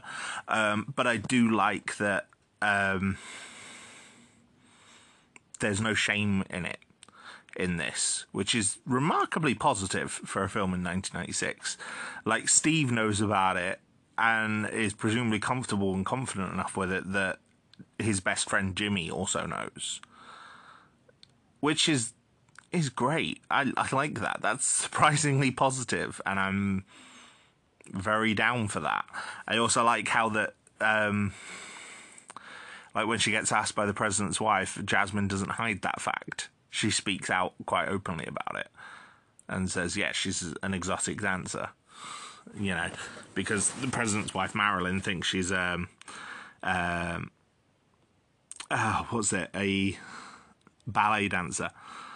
You know, she says she dances, and she's ballet. And she's like, exotic. And it's like, it's a nice touch. I like that. You know, for a film from 1996, while it may be possibly a negative stereotype, it's surprisingly forward-thinking in the way it's handled within the context of the film. So, I do like that. The majority of the supporting characters, though, are for Thomas's storyline. In fact, most of the other characters all gravitate towards being part of Thomas's cast and supporting him throughout the movie. Thomas's main supporting characters are... Oh, sorry, hang on. I just realised I said Eugene Levy earlier for Julius. That's not right. Eugene Levy's the one from American Pie. It's Judd Hirsch. Judd Hirsch playing Julius in this. Again, another great Jewish actor. Fantastic in this role. But yes, Eugene Levy is a completely different person. But yeah, Thomas's main supporting characters obviously are his wife, played by Mary McDonnell, Marilyn, his daughter Patricia, but also General William Gray, played by Robert Loggia, who is very much a military stereotype, but is also clearly a mentor figure for Thomas. And we know that Thomas is a former fighter pilot himself and a veteran of the Gulf War. So while Gray is a Marine Corps general, it's possible that him and Thomas had some sort of previous friendship or working relationship together, because they do seem quite close, which is great. Connie is Whitmore's White House communications director. She's played by Margaret Collin. She's also David's ex-wife, which is how she connects to that character and how she's actually able to bring David into becoming one of Thomas's allies. There's also Albert Nimziki, played by James Rebhorn, who is Secretary of Defense. Nimziki is a corrupt politician. Like, that's how he's presented in the thing. He's presented as someone you're not meant to like. You're not meant to just trust him, and you're instead meant to trust far more the military character of General Grey and Major Mitchell, played by Adam Baldwin, who comes in later on. And it leads to a story inconsistency, I find, which is that Nimziki knows about Area 51 and what it truly contains, and hides that from the president until Julius mentions it in the aftermath of the first attack. And the problem I have with that, as a core concept, is... well, essentially the problem I have with that is that it doesn't make sense to me. In the American governmental system, the government has the potential to change every 4 years. And the government, the president appoints his secretaries. So Nimziki was his Secretary of Defense, and, Whitmore does actually say that he shouldn't have appointed Nimziki as his Secretary of Defense.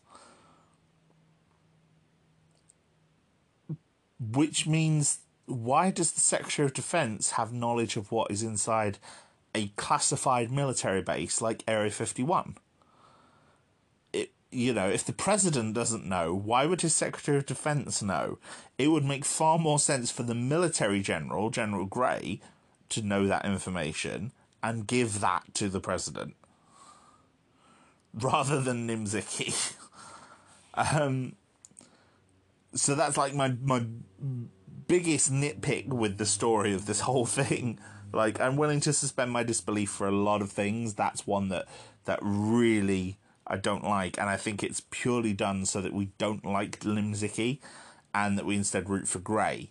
And it helps that Robert Loggia is perfectly charismatic in this. But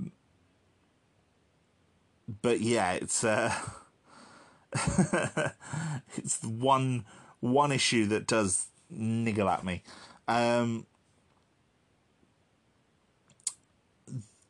As I said, I mentioned Major Mitchell, who's played by Adam Baldwin. He's the commanding officer of Area 51. The other major character that we meet in Area 51 is Dr. Okun, who is played by Brent Spiner.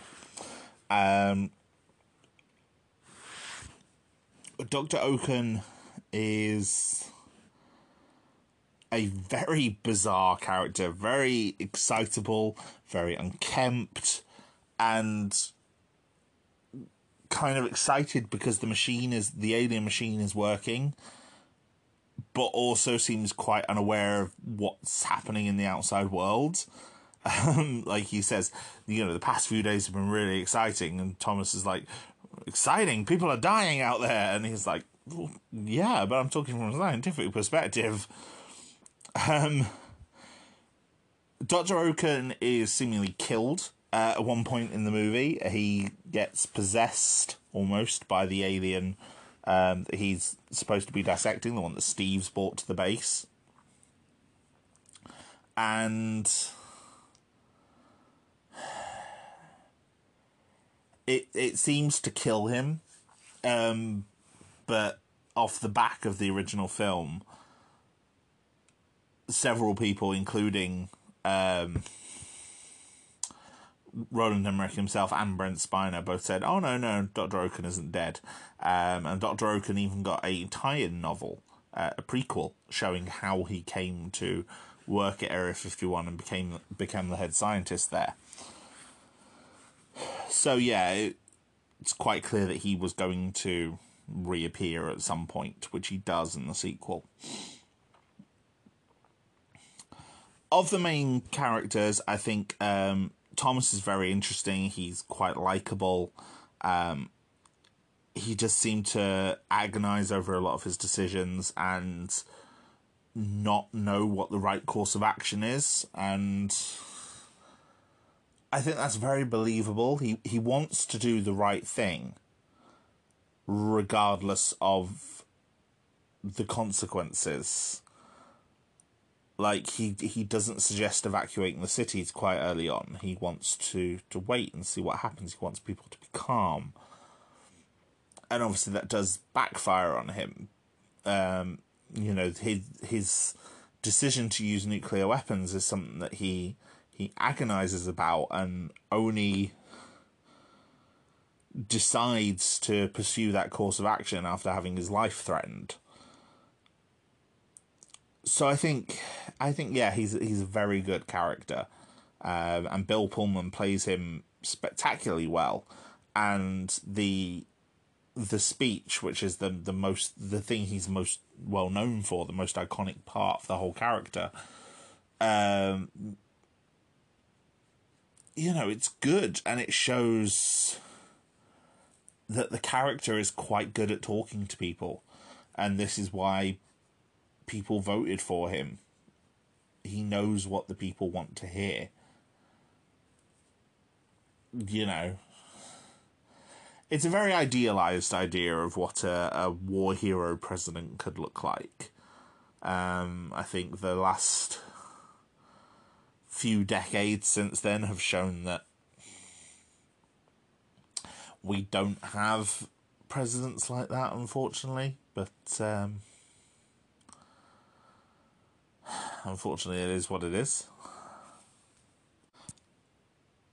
I do think, though, as much as Thomas gets developed, and as much as Will Smith got the higher billing on the character sheet, I do think the central character is supposed to be David, and I think this is supported by the film, in that David is the first character shown in the film to get 2 separate scenes in succession.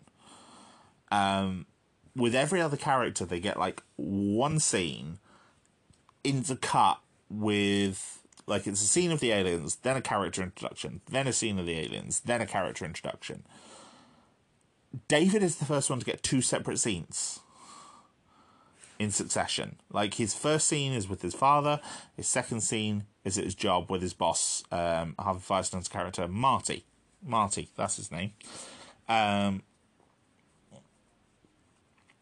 so his scenes are, as well as being, you know, 2 scenes together, they also initially seem in isolation to the wider alien plot going on. And like I said, I think those scenes also highlight quite a lot about his character. You know, he rides into his building on his bicycle. He, you know, even on the floor where he works, he rides out of the lift on the bicycle. He protests at rubbish being in the wrong recycling bins. He expresses concern for his father smoking. You get a lot of nice touches showing who the character is and what his ideals are. You know, his father passes a comment on him still wearing a wedding ring despite being divorced, and that, you know, he works as a cable repair guy, essentially, when he went to MIT, showing that he's very smart.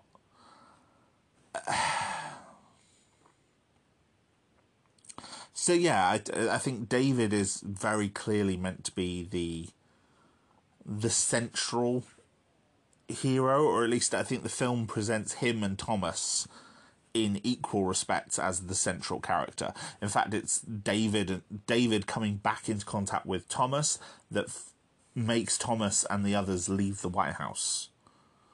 And, you know, from then the 2 of them are together for a lot of the film, whereas Steve and Russell are sort of kept off separate for a large part of it. Steve is actually the main character who gets introduced last. Russell gets 2 scenes before Steve does.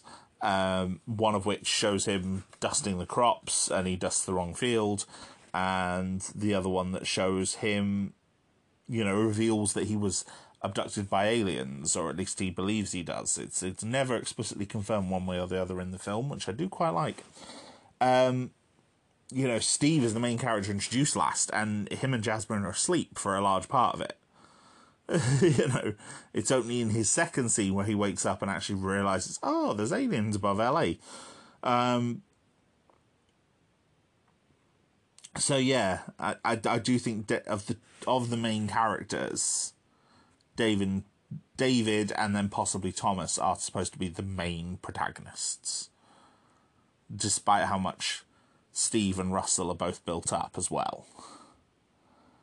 But together, the foursome, they are the 4 main heroes. And the other characters are all centred around one or the other of those. Several characters are killed off or are removed in each act. Nimziki is kind of fired quite early on in Act 3. He's not killed off, he's not removed, but he's kind of out of the way.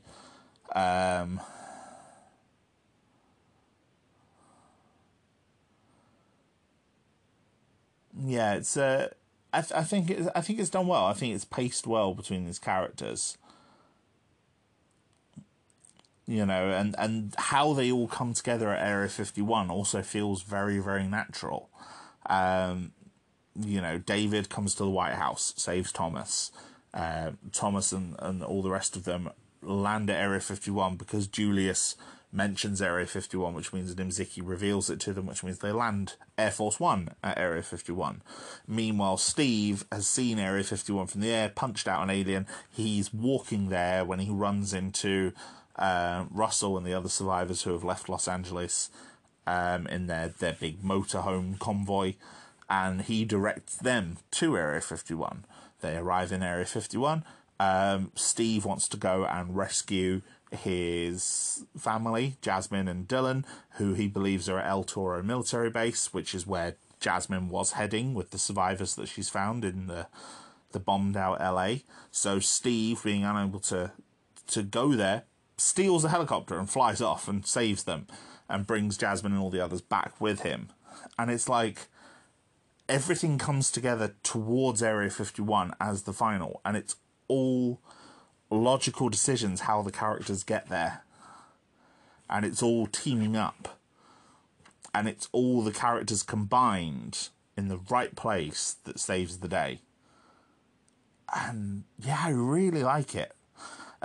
Like I said, this film is not flawless by any means, but I think in terms of its pacing and its characters, it works very well to tell the story it wants to tell. And, the story is perfectly entertaining and done very, very well. So I have a lot of respect for it. The sequel, though, whoo boy, nowhere near as good. For starters, it's very hard to tell who the main characters are supposed to be in this one.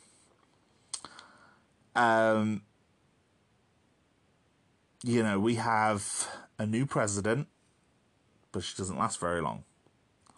She gets killed off about halfway through the film.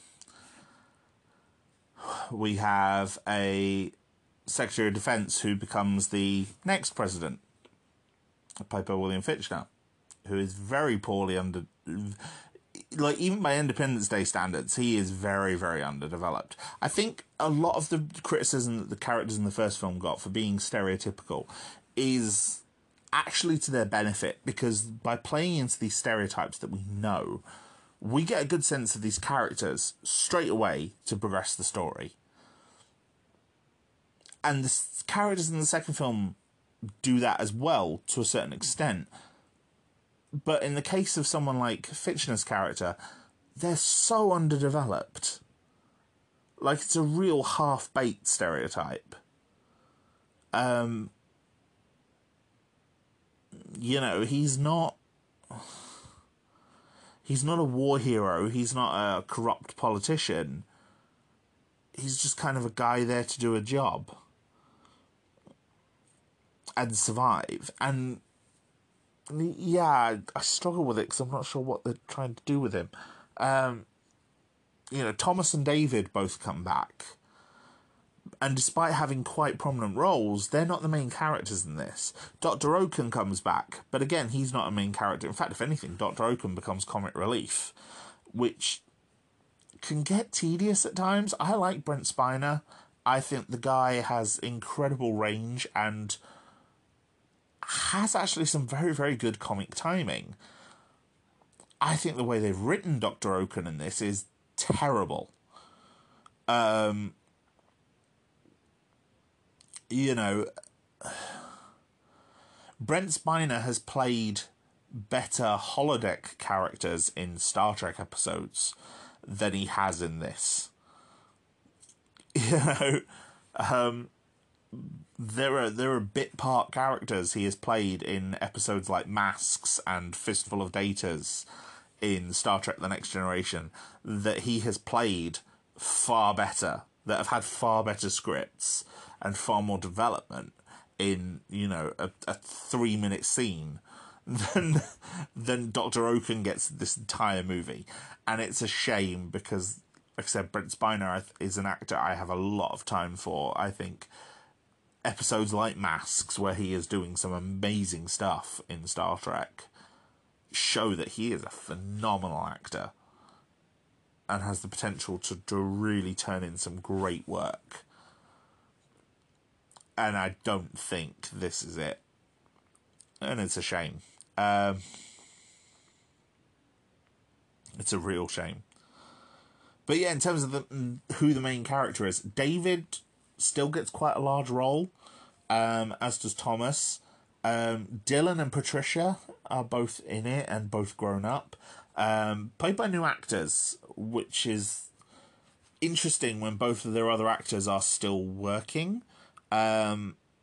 Mae Whitman suggests she was never even approached to reprise the role of Patricia.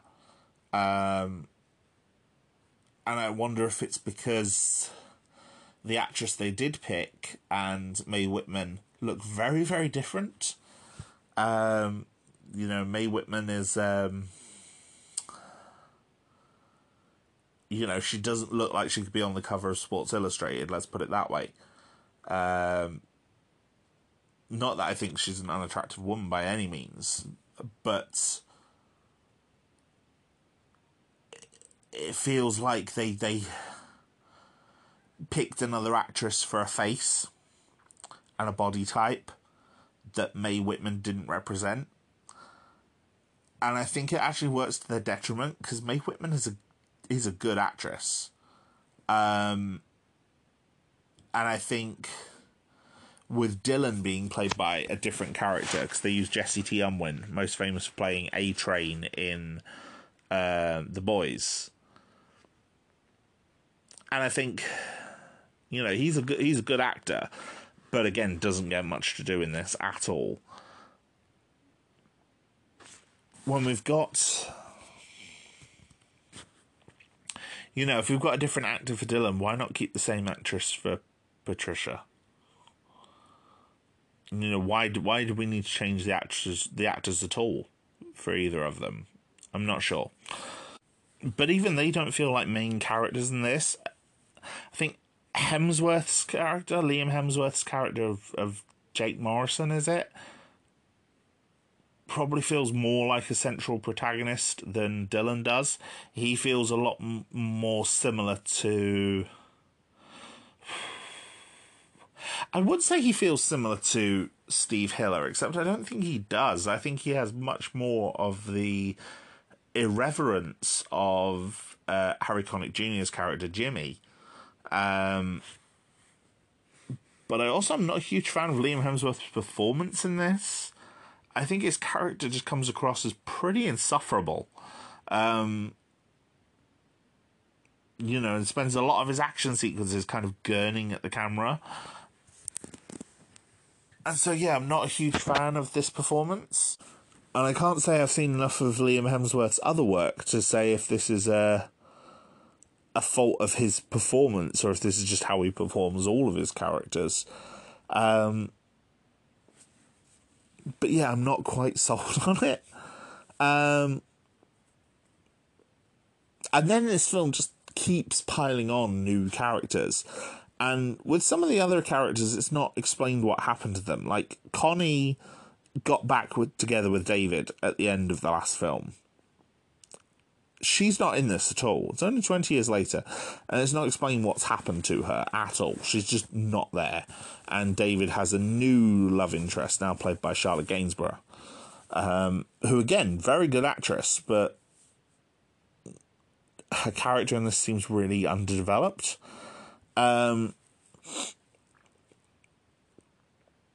There's... Julius comes back, and it feels his inclusion feels really unnecessary, and he gets introduced with a whole load of kids who are without their parents, and he kind of sort of takes them under his wing, which is lovely to see and is a nice bit of world building, but just distracts from the whole film. And those kids aren't introduced until quite late in the film. It's over halfway through. And it just feels like a kind of a left field inclusion. Although I do like the fact that Julius wrote a book about how he saved the world, and I think that's great. But he feels like Julius is included to fill a quota of returning characters. It's the same way Vivica A. Fox comes back as Jasmine, and in this she's a doctor now, which is great. I love that character development. She saved people in the aftermath of the thing in Los Angeles. She had the president's wife there who was obviously injured, and she couldn't help her. And so she's learned how to become a doctor. That's great. I think that's tremendous character development. It follows from a lot of other people that I've read who have gone into medical profession because someone was injured around them and they couldn't help. And they wanted to. And so they decided to study medicine. And I think it's great. And I love that aspect of the character. But introducing her in this and then killing her off as quick as they do does very little to the story. She's killed off just to sort of motivate Dylan, which then means she's essentially fridged, and I hate fridging as a trope. But also, I don't think she does motivate Dylan very much. He seems over her death within 3 scenes. Within his next 3 scenes, he seems to have completely forgotten about her. And he's there's a lot of joking and banter with the other pilots. There's a nice little inclusion in the backstory that a lot of these characters are war orphans, including Liam Hemsworth's character of Jake and his best friend that I've forgotten the name of because he was very forgettable. And I think that is a great inclusion that, a lot of people died during the War of 1996. I also think there's a very obvious catering to Chinese audiences, which is evident in a lot of films at this time. The Transformers sequels became very egregious with it as well. There's a couple of major Chinese characters who speak in Mandarin. And it's great, and I do appreciate that, the first film had this very, very American tone, so the inclusion of more Chinese elements suggests a more worldwide tone. Great, love that. However, if that's the case, why can't Liam Hemsworth use his original accent? Why can't they just make his character Australian? It's because it's very obviously just pandering to the Chinese market. You know, if they really wanted a worldwide focus, you know, Liam Hemsworth's character. I mean, because they also include an African character and Charlotte Gainsbourg's character, who is, Charlotte Gainsbourg herself is British and French ancestry. So, you know, she's got that nice mixed accent as well. So there is more accents and more of a worldwide focus in this in some parts. But then they undercut that by having Liam Hemsworth play an American good old boy, where it's like, just have him be an Australian. You know, one of the things I like about a movie like, for example, Pacific Rim, is that it gets around the American focus that was a big criticism of Independence Day by having a very a more worldwide focused task force and group of characters. You know, the main characters in something like Pacific Rim, there are a couple of Australians. There's a Japanese woman. They're led by an English general. You know, there's one American lead. Two, if you count the guy from Always Sunny in Philadelphia. And, you know, of the other Jaegers, the pilots of one of them are Australian, the other pilots are Chinese, and the other pilots are Russian. So, yeah, I'll probably do a video on Pacific Rim, because I do like Pacific Rim as a franchise as well, especially that first film. But,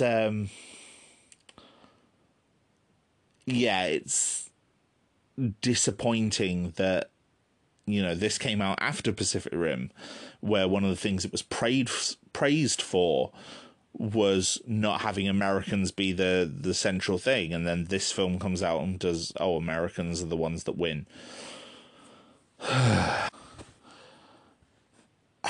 There's only one character in this, though, that I actively hate, which is the character of Floyd, who's like a money man who's following David around on his expedition to Ubuntu.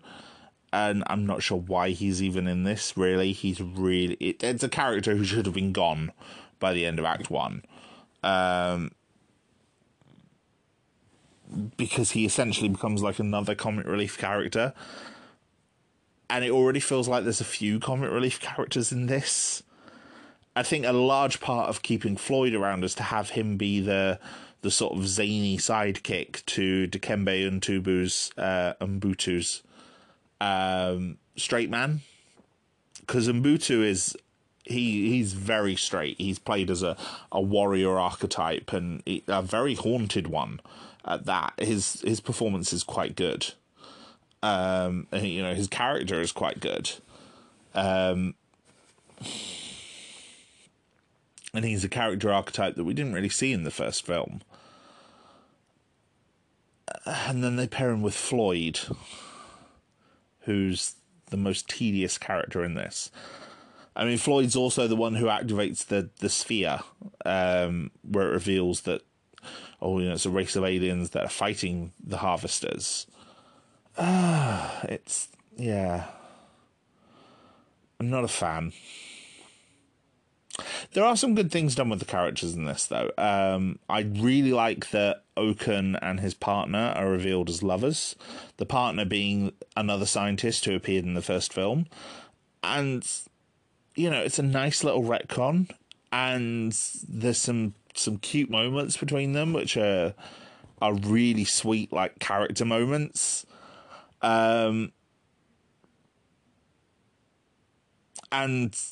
But it does lead to a very last-minute kill your gays trope, which, if there's one trope I hate more than fridging, as a queer person, it is kill your queers.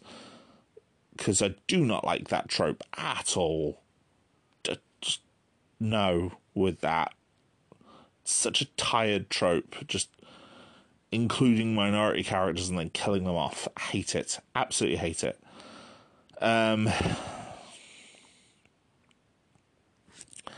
There's also a very, very clever scene where Whitmore basically does like a Batman-like stealth out of the room. He's in the room with Oaken and Patricia and a few others, and they're talking about the alien captives they've got in Area 51. And then all of a sudden, like, Whitmore disappears out of the room, and the system's like bringing an alien to him. And it's like he's taken over the system to meet the aliens within seconds in a crowded room with no one noticing, and he just like absconds to disappear mid-conversation. He does all this. And it's bizarre, but very fun. I also really like Whitmore's speech. He has like another impromptu speech. He's mainly talking to David, and then a whole room full of pilots kind of react. And it's not quite as rousing as his speech in the original, but it shows that Thomas is very clearly meant to be a hero. And I like that. I like that despite everything else that's happened, he's a character that people still look up to, because I do like him in the first movie.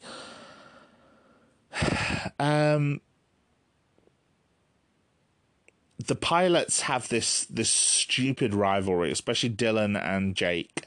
They have this really stupid rivalry that's supposedly similar to David and Thomas's in the first movie. But the exposition for it is just like way more clumsy. The scene where David meets, he comes into the White House with Julius and he's meeting Connie, and Connie says, "I'll go get the president. Don't hit him this time." And it's like, what, you punched the president? It's a very clever scene, and it's kind of explained that, yeah, David thought that Connie was having an affair with Thomas and punched him. And this was before he was president, but while they were working together. And, it's kind of a tired trope, but it's interesting the way it's explained to the audience, because it's explained through Julius. It's explained by Connie basically explaining it to Julius, who doesn't know the story. Whereas in this, Jake is talking to Patricia because he's dating Patricia, and he's having like a video call with her from the moon. And she explains that she saw Dylan and that Dylan's on the way there for this anniversary event. Don't get into a fight with him. Don't fight with him again. And she's like, "Oh, I only fought with him once," and whatever. And it's explained through two characters who already know that history and that backstory. And so their language feels unnatural and clumsy. And it doesn't have the same believability that it does in the first film. The way it's revealed to the audience is just clumsy. The pilots have this big attack scene where they all get inexplainable plot armor. Like, their ships are deactivated and they start falling in the middle of the mothership. And the last we see of them, they're falling to, like, certain doom. But yet all of the main heroes survive, because of course they do. And it just means that they have this plot armor that the heroes of the original never seem to have. Like, of the four main heroes in the original film, Russell dies to save the day. Steven gets shot down. His friends die. Jimmy dies. Yeah, after a certain point, a lot of the main characters die, but they're in a sort of taken away from the fighting. So it makes sort of sense that they don't die at that point. But, you know, when you have the big final battle, it looks like for a while that Steve and David are going to die. Russell does die, you know, so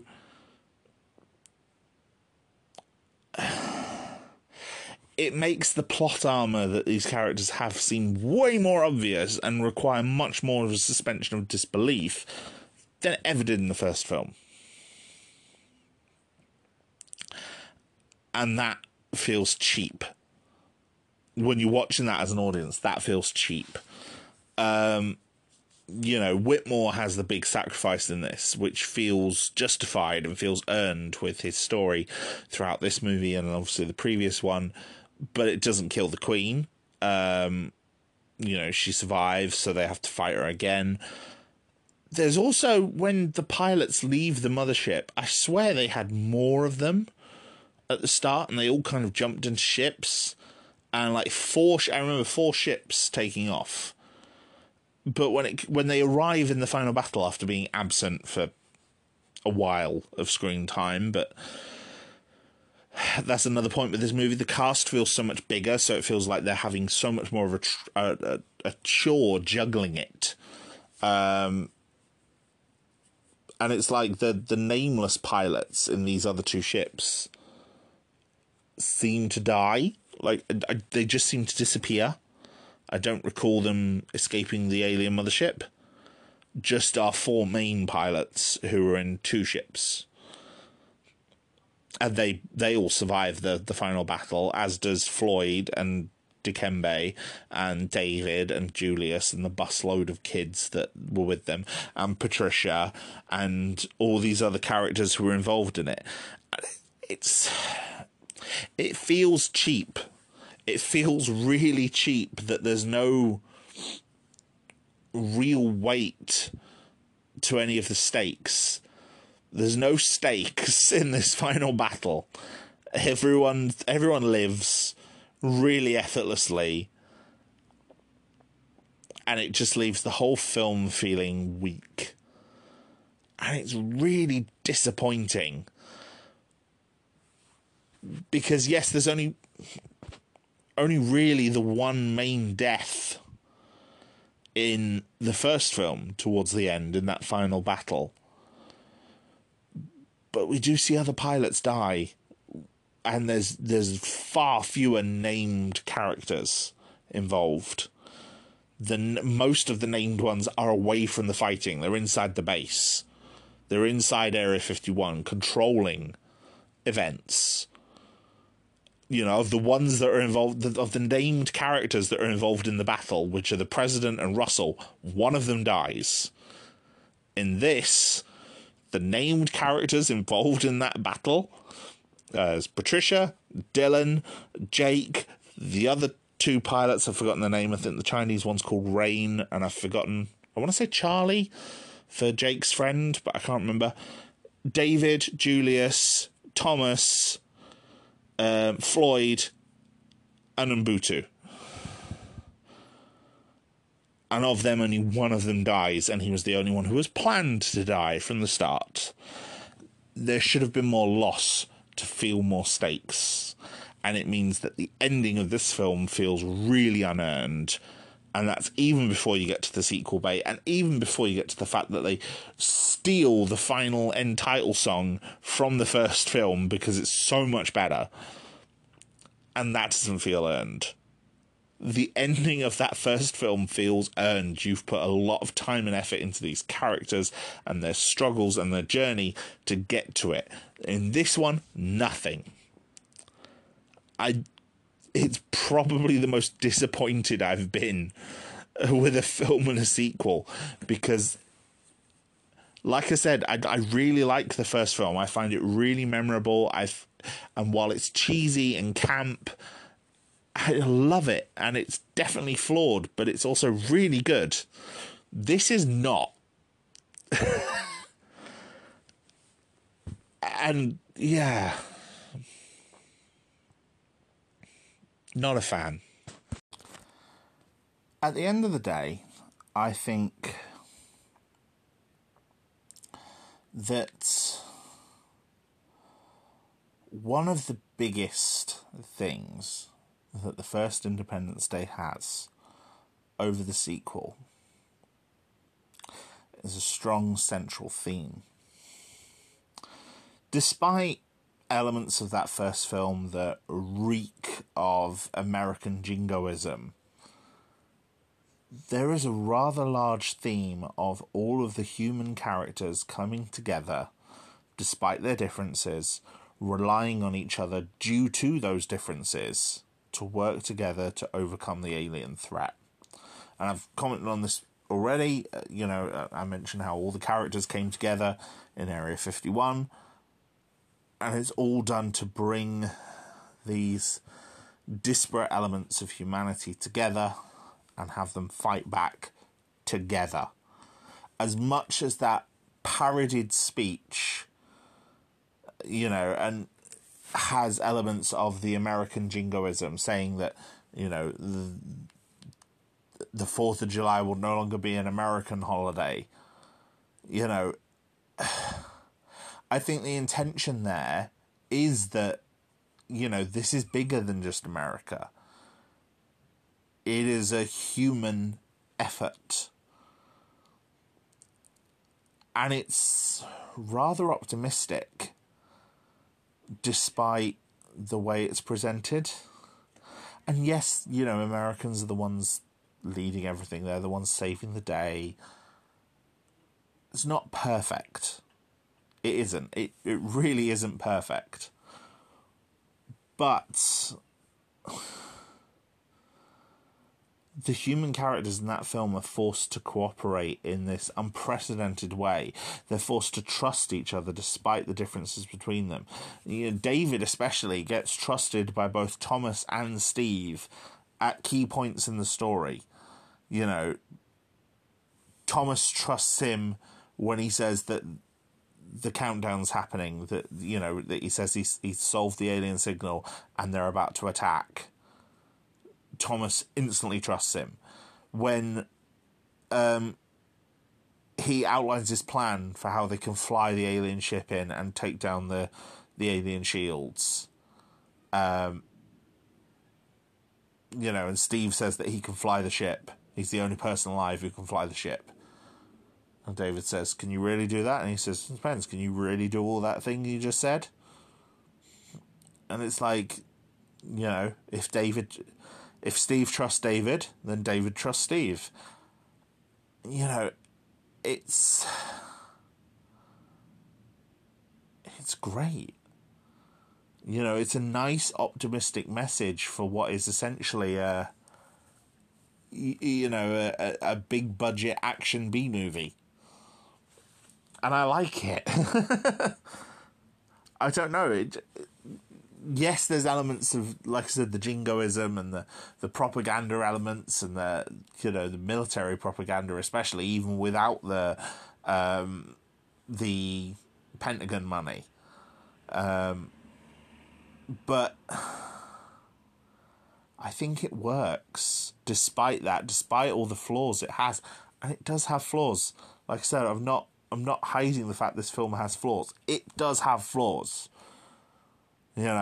These characters, while they are well-written stereotypes, they are stereotypes. They could be developed a lot more. Some of them are. Some of them are really not. Some of them are really underdeveloped. But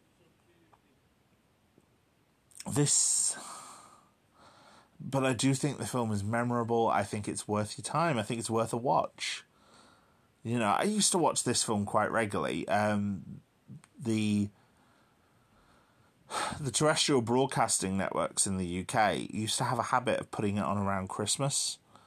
And it would be one of those films that they used to kind of bulk out their Christmas programming here, and over Christmas and New Year. And yeah, for a few years I ended up watching it like once a year because there wasn't much other good TV on it over Christmas and New Year. It's all Christmas specials or old films. And in terms of the old films, you know, Independence Day was not one I minded revisiting at all. The sequel, though, I don't think I'll ever watch it again. I've watched it for this, but I have no overwhelming desire to ever go back to it.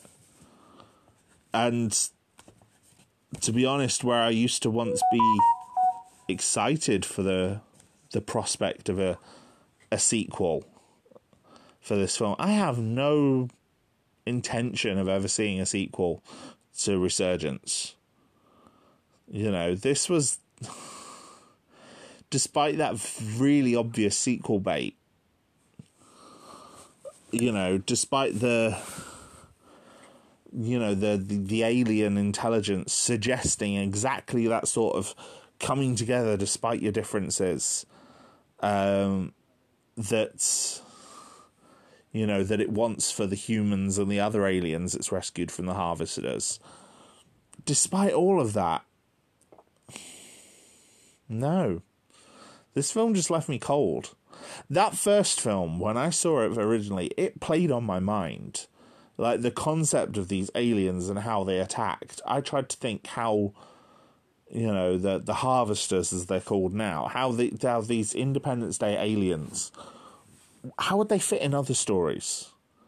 Like, what would happen if a city destroyer like that appeared over New York in the Marvel Universe? Or over Gotham in DC? Or Metropolis? You know, that sort of the cross-pollination of ideas. You know, how would these aliens fare against the Federation in Star Trek? You know? These things played on my mind. These creatures played on my mind. The threat they posed played on my mind. To the point I wanted to see more of it. And now I don't. It's...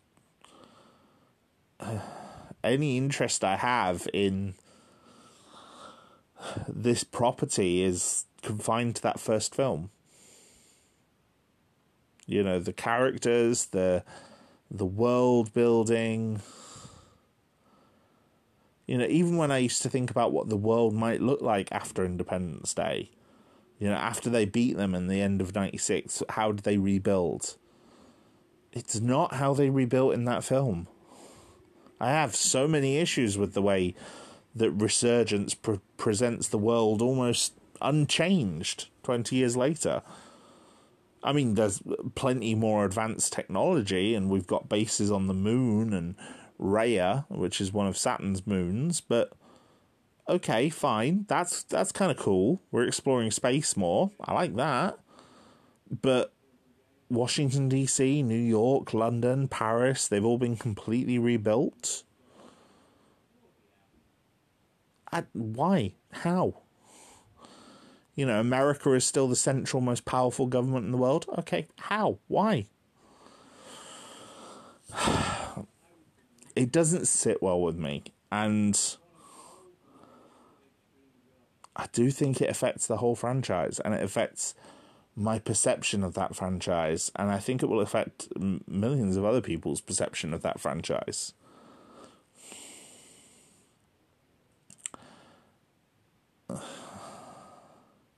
So yeah, I'm not interested in any sequels, despite what they may promise. Do I think the 20 years between the two films helped make that one worse? Maybe.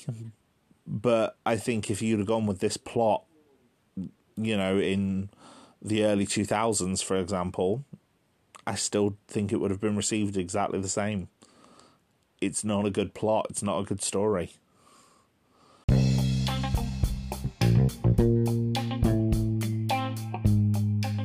As ever, what are your thoughts? If you would like to reach out to me, please do, in all the usual places.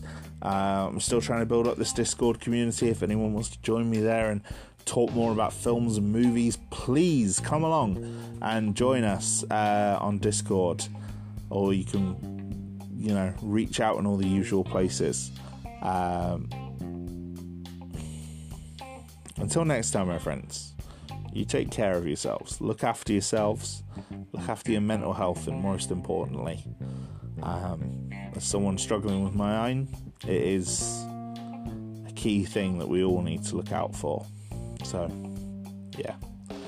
Look after yourselves, my friends. Until next time.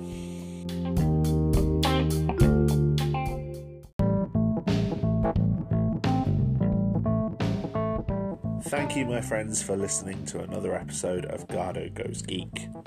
Your consistent engagement with this podcast and this channel means the absolute world to me, and I am thankful for every single one of you.